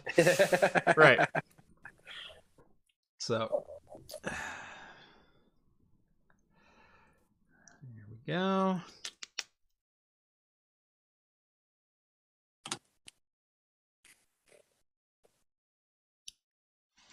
Awesome. I am drinking it in a glass that John Jay sent, though, so hope that's okay. Yeah, where's Claw when we need him? Claw is the resident cock expert. knows all things Yes. caulk. He is. One could say that he is a very good caulk handler. Yeah. Lays the best caulk out of anyone I know. I've seen it. Yeah. And other jokes. Did I mention I have a second channel, which we might need to migrate to eventually? It's called Craft Extra. There you can find all things caulk. Novella, you didn't have to put that in writing. Like, I know there's a second can. Ooh, thanks. But see, I'm getting mixed messages here. He didn't quite tag my handle, so it's really hard to know. Right. He just said @Rhett. He's just trying to get points for looking like he's doing the right thing. There's another Rhett that you don't know about. He goes to another school. You wouldn't know him. Yeah, of course. I bet he's Canadian. He just flew back this weekend. You missed him, bud. Sorry. Yeah. Anyway, if you like this content on the show but don't have time to watch the entire show, we do cut it into clips and post over on Craft Extra because holy crap, on-demand content does terribly. But I like being able to share these clips with you guys because some of them are pretty good.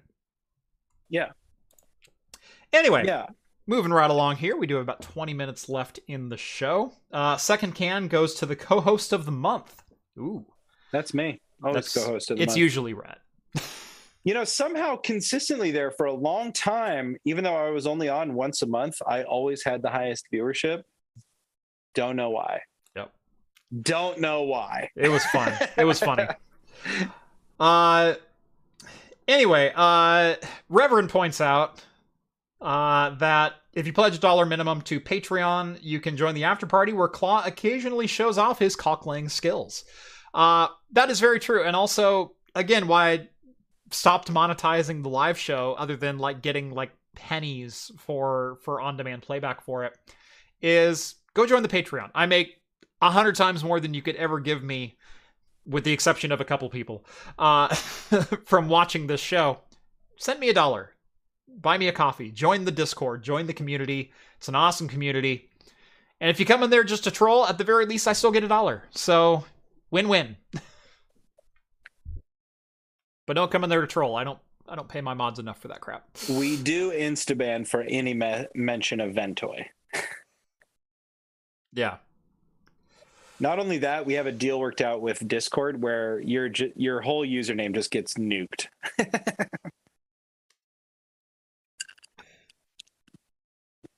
Yeah, my dad works for Discord, so we can permaban you.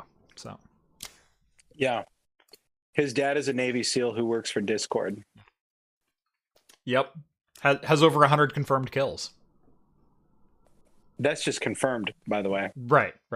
That's not the unconfirmed or the world record, long rifle shots. Like, it's like the SR-71 goes up to 70,000 feet. Like that's what they publish. That's what they're allowed to say.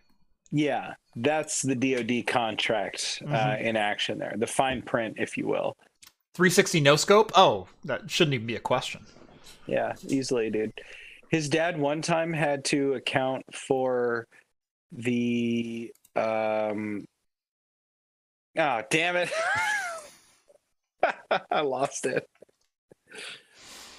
100 confirmed kills using Discord? No, using Ventoy. Yeah, he just jumps on Discord and he just harasses people until they are done with life. You're dead, kiddo. LOL. There's something. All right. Anyway, moving right along. the story. USB-C or USB again has a new name and a new spec. USB 4 version 2.0 because God, it wasn't confusing enough already. So the new variant can hit 120 gigabit per second speeds, which means in theory you could run PCI Express over USB 4, which is pretty incredible. So USB 4 spec will run 120 gigabit send or receive, or 80 gigabit bidirectional. So what that means is if you're trying to sling data onto a drive or read data from a drive or RAID array or something like that over a USB-C connection, you could do it at 120 gigabit per second, but you could only do send or receive. You couldn't do both at the same time. If you want a bidirectional or full duplex connection where you can send and receive at that line rate, and it doesn't take away from the sending, doesn't take away from the receiving, or vice versa, you can do 80 gigabit, which is still good for, a PCI Express X16 connection. PCI Express 4.0 X16. That's a lot of bandwidth. That's a lot of data. USB-IF gave the USB 4 version 2.0 announcement in September. And 40 gigabit per lane, 4 lanes in total, up to 80 gigabit in either direction. You can go up to 120 gig. As much as I love the backwards compatibility of USB, I wish they would also start splitting up some of the functionality. Because when it comes to ports that support video or, some of the other odd port things like USB optical and things like that, there needs to be a different port for that stuff. There needs to be a different port for ones that support video versus ones that don't, just from a consumer standpoint, because there is nothing more frustrating. I would even say even cables that only support charging should be different from cables that support data transfer. Because I can't tell you the number of devices now that charge over USB-C that will come with a USB-C cable that don't even support data transfer. And I just throw those away because they're pointless. That they serve absolutely no purpose over a cable that doesn't cost any more to produce or ship or manufacture or anything else that do support data transfer. Then when you get into the higher tier of cables, which also support, video transfer and DisplayPort protocols and things like that, finding a cable that is compatible with my MacBook and my new monitor. Thank you, LTT Labs. That's all I have to say. I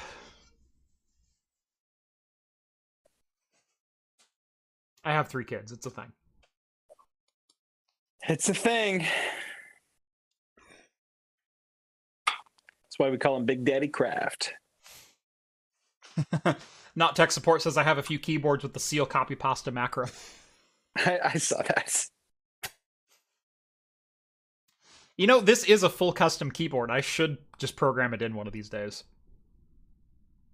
Why not? I've got plenty of room. Somebody said one shot was so long, he had to take time zones into account. That's good.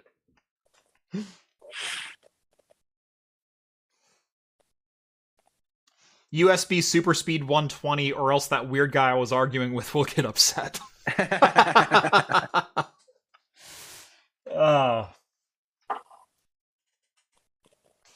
Yeah. USB charging cables equal good for charging at sussy ports like an airport or an Airbnb. I do see the merit in that.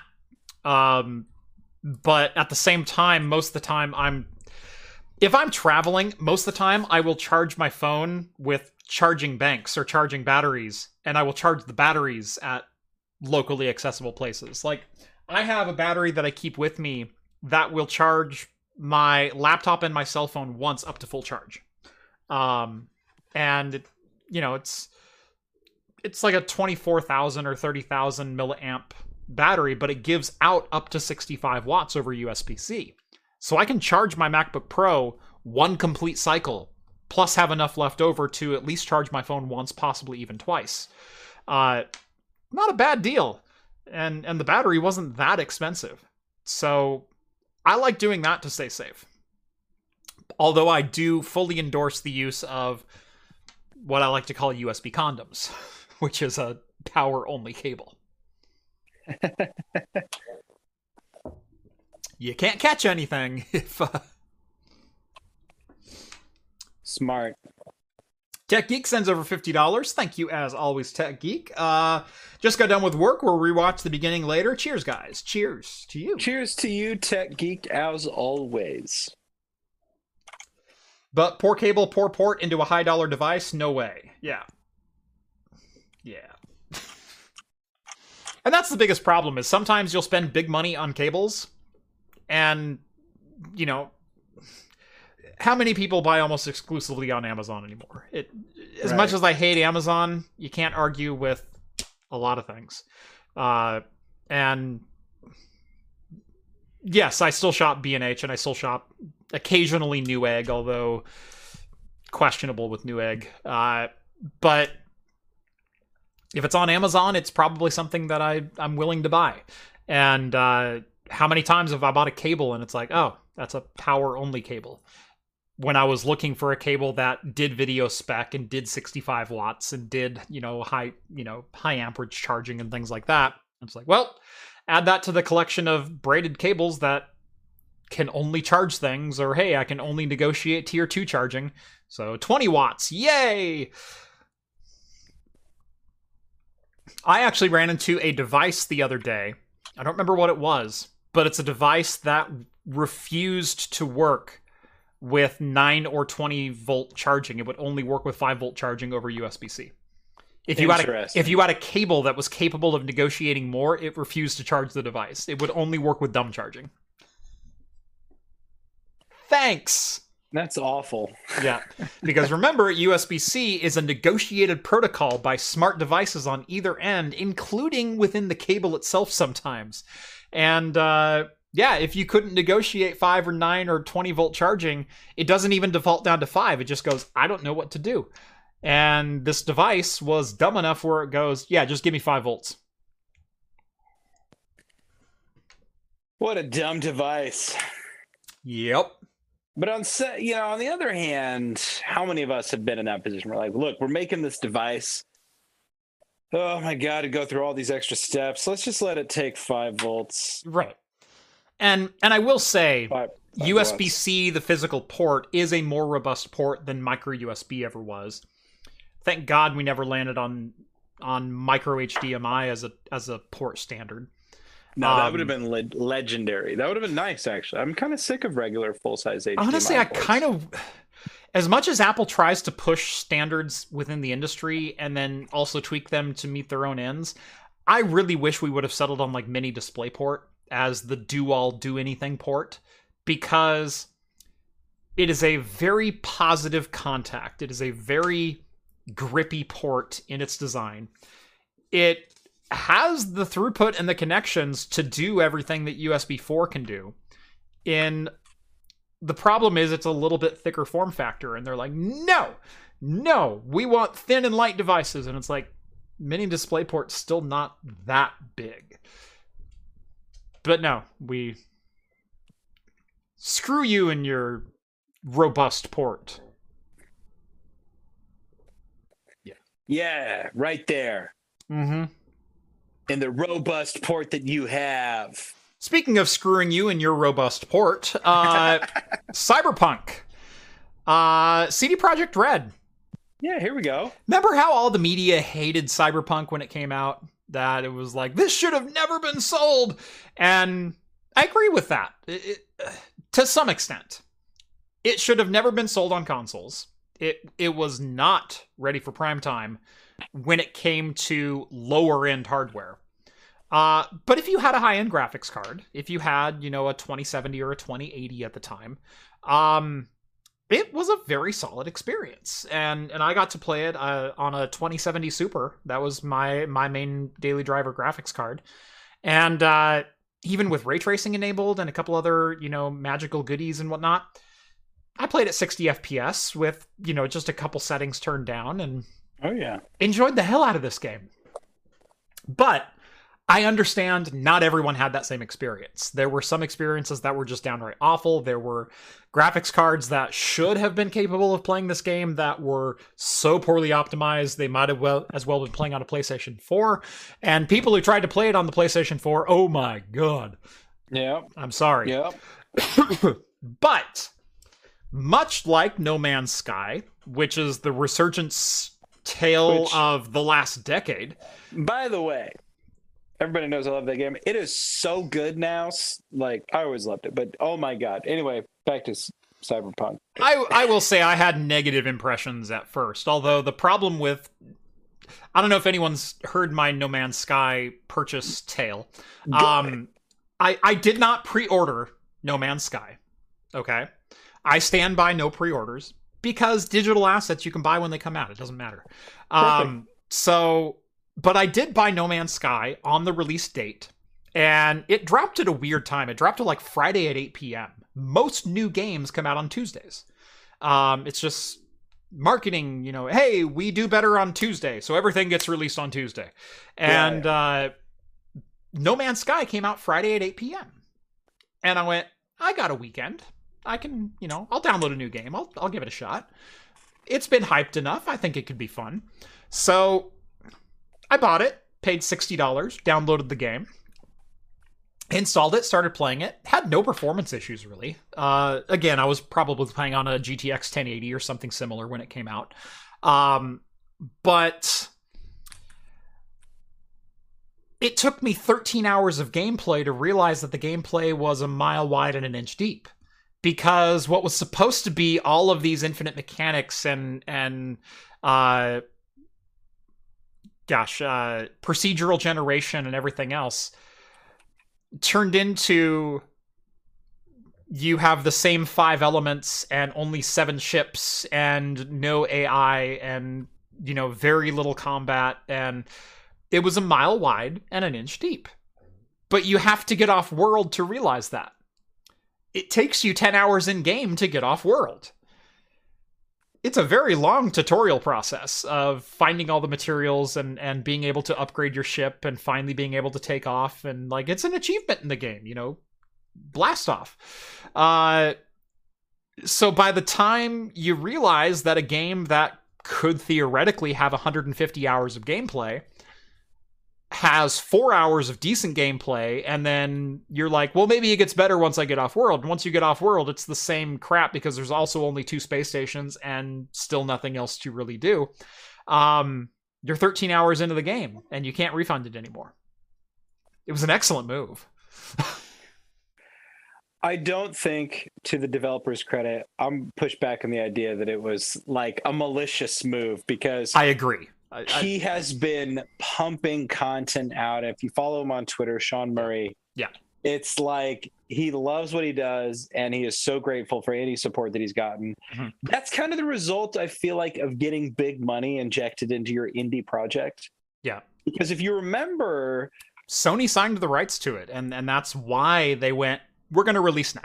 Right. And Hello Games, the studio that made it, they had like a dozen employees. Or like 13 employees, which is not big for a AAA game, right?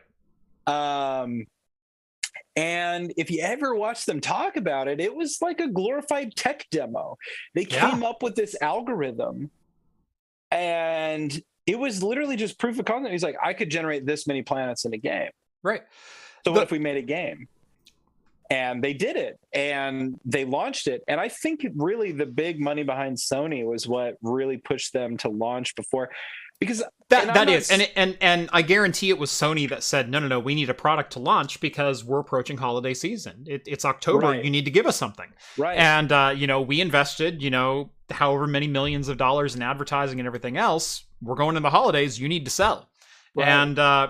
And whether it was contract, whether it was whatever else, it was, well, we got all this money, but now we have to release a product. The product's not ready. The product won't be ready for another 2 years.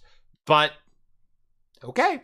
But I even think that if they had released it as like early access, like so many Steam titles are, or something else, I think people would have been a little bit more forgiving of it.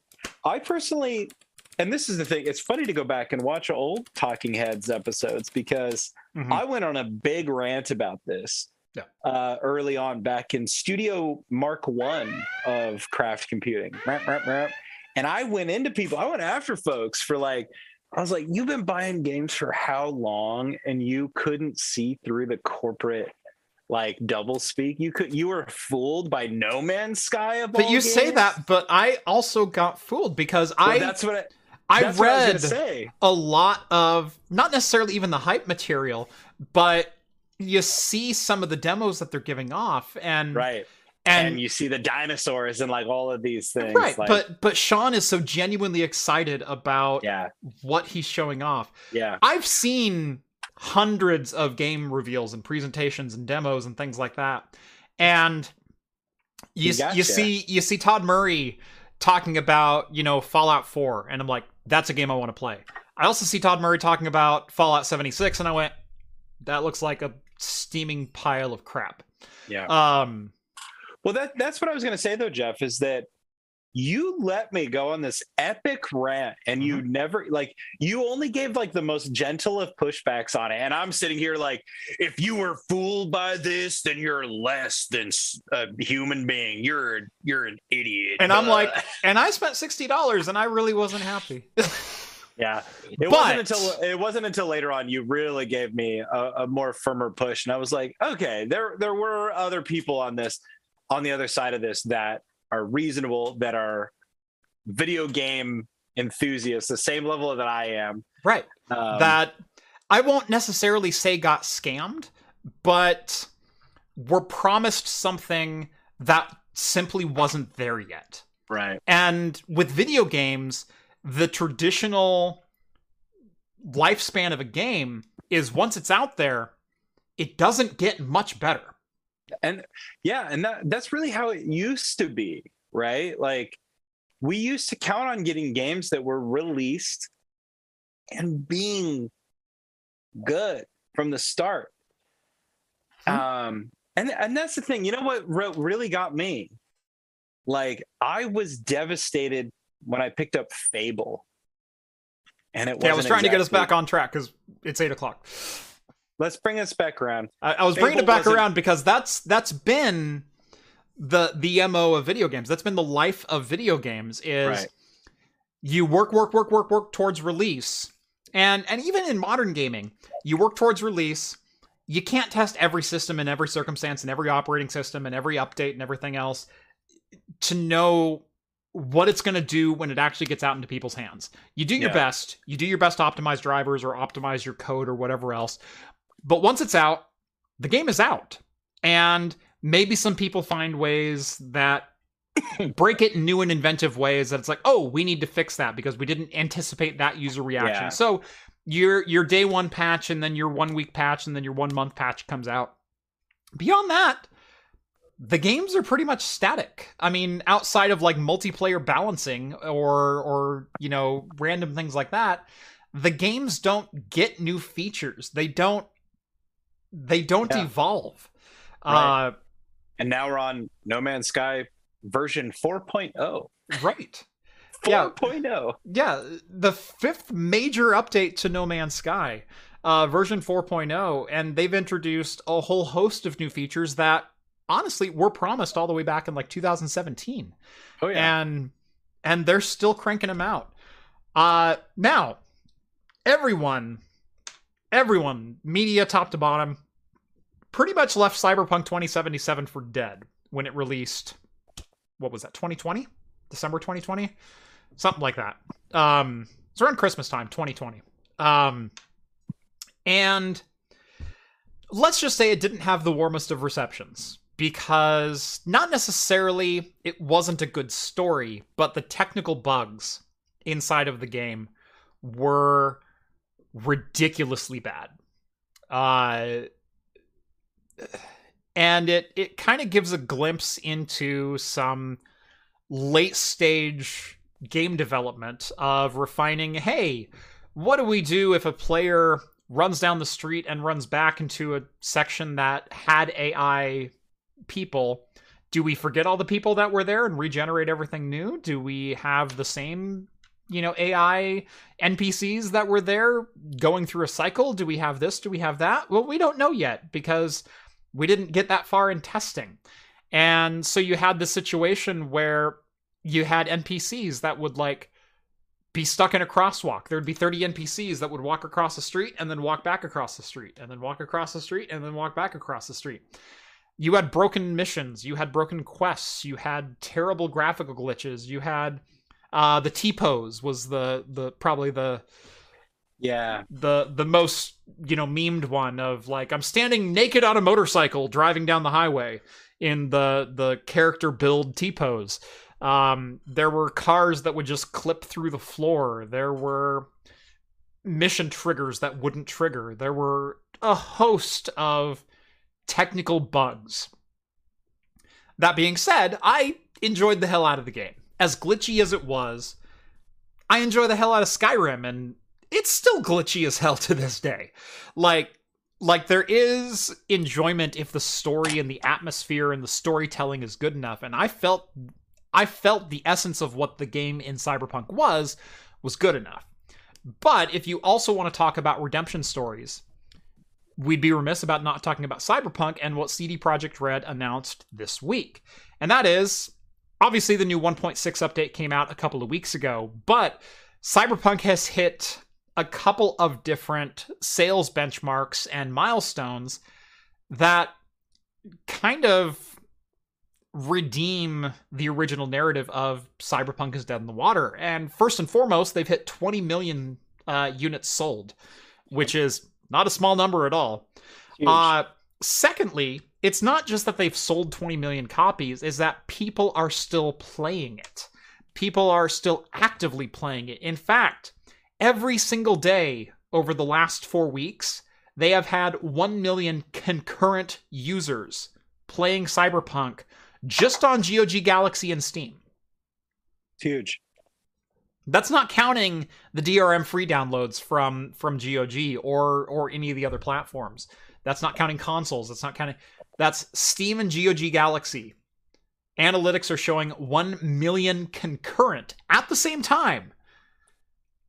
They don't give a unique user count in this article, but 1 million concurrent is still a massive achievement for any game.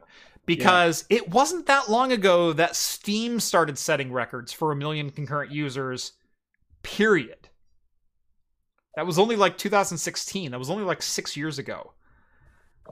So now today they're like 14 million concurrent or something like that. But 1 million concurrent users every single day for the last 4 weeks, and 20 million units total sold. That's pretty solid. That's great.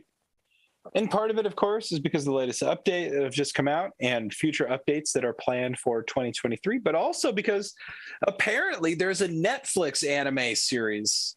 Yes. Netrunners. Pretty dope. Yeah. Edgerunners, excuse me. So, hey, if Cyberpunk is your deal, then maybe get out, jump on Netflix, go watch your thing.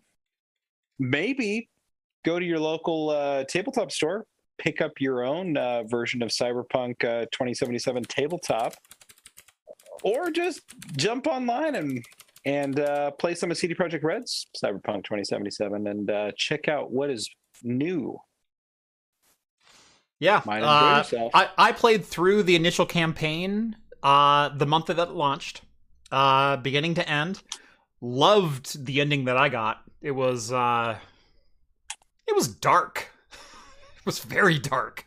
But there are still like 15 different endings that you can get in the main campaign, and I guess 1.6 introduced a second campaign that you can play. So I think I'm gonna probably jump back into Cyberpunk and run through as a new character. Because apparently also all of the origin stories actually have some bearing on the overall campaign instead of just a couple perks here and there. Oh, that's dope. So yeah, I'm looking forward to some of the tweaks that have been made, and getting to experience Night City for the first time again, because there's nothing like going back into a game after not playing it for a significant amount of time.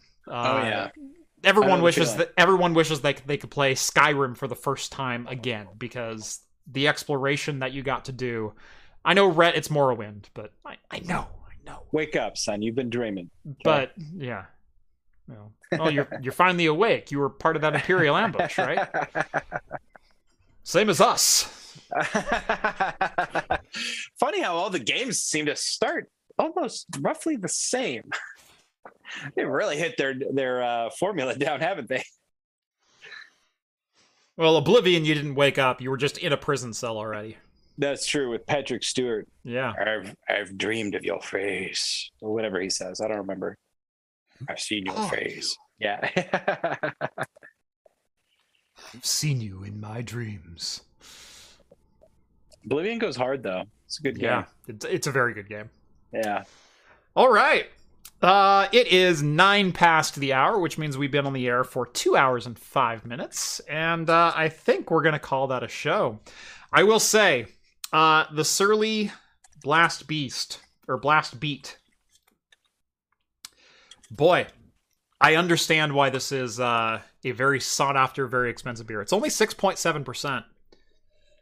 Those Sultana hops hit different, man. Those are... yeah? They're bright in a completely new way. Like, most of the time, if we say, like, a bright IPA, we're talking about, like a citrus, like a grapefruit or a lemon or an orange.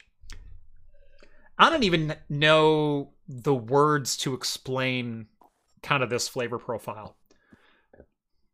White grape, maybe. Like...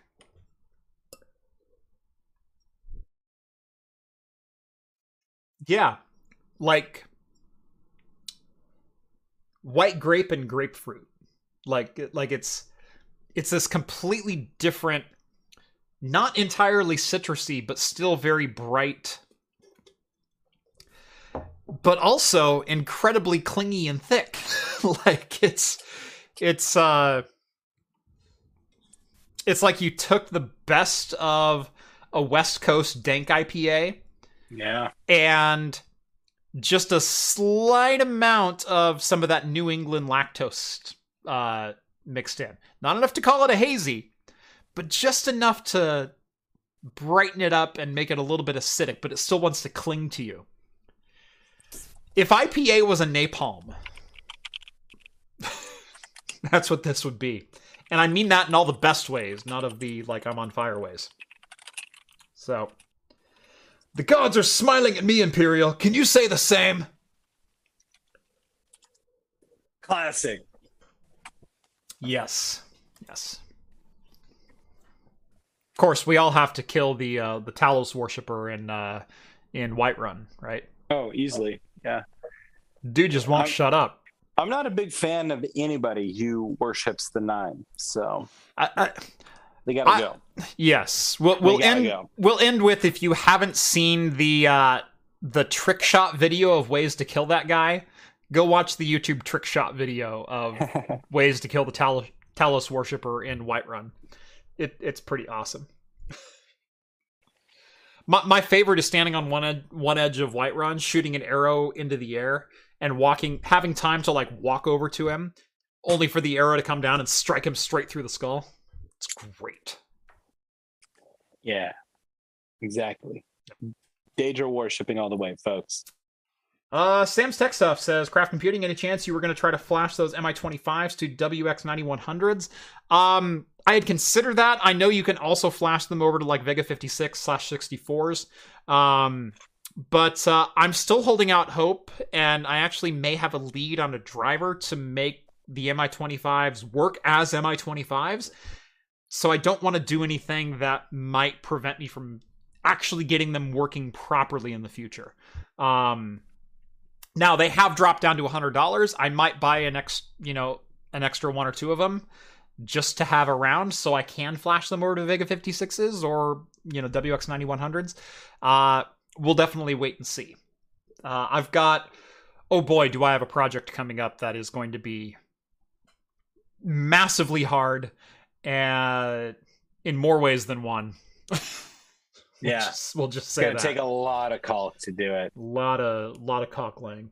So yeah, no, I am aware of that hack. It does entirely work, but it only gets you one GPU, which Vega 56s are like $120 today. So why am I going through all the headache of flashing a $100 passive card when I could have just bought a Vega 56? Like I understand the appeal if we were still in the mining craze and you get these for $100 versus $400, but it's good information to know, but I don't think it's necessary at this point in time. So anyway, thank you for watching episode 256 of Talking Heads here on Craft Computing. Join us every Wednesday night at 6 p.m. Pacific time for the latest in beer and tech news. Join the Patreon. Little as $1 a month gets you access to the exclusive Discord server where you can join myself, John, Rhett, Steve, all the hosts from Talking Heads, and join the awesome community that hangs out over there.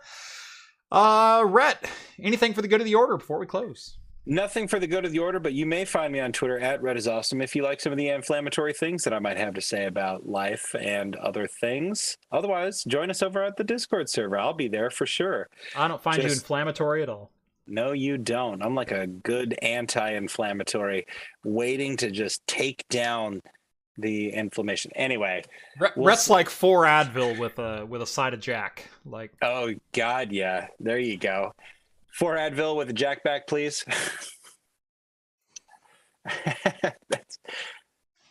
Make it a double. You're right. All right, that's going to do it for us.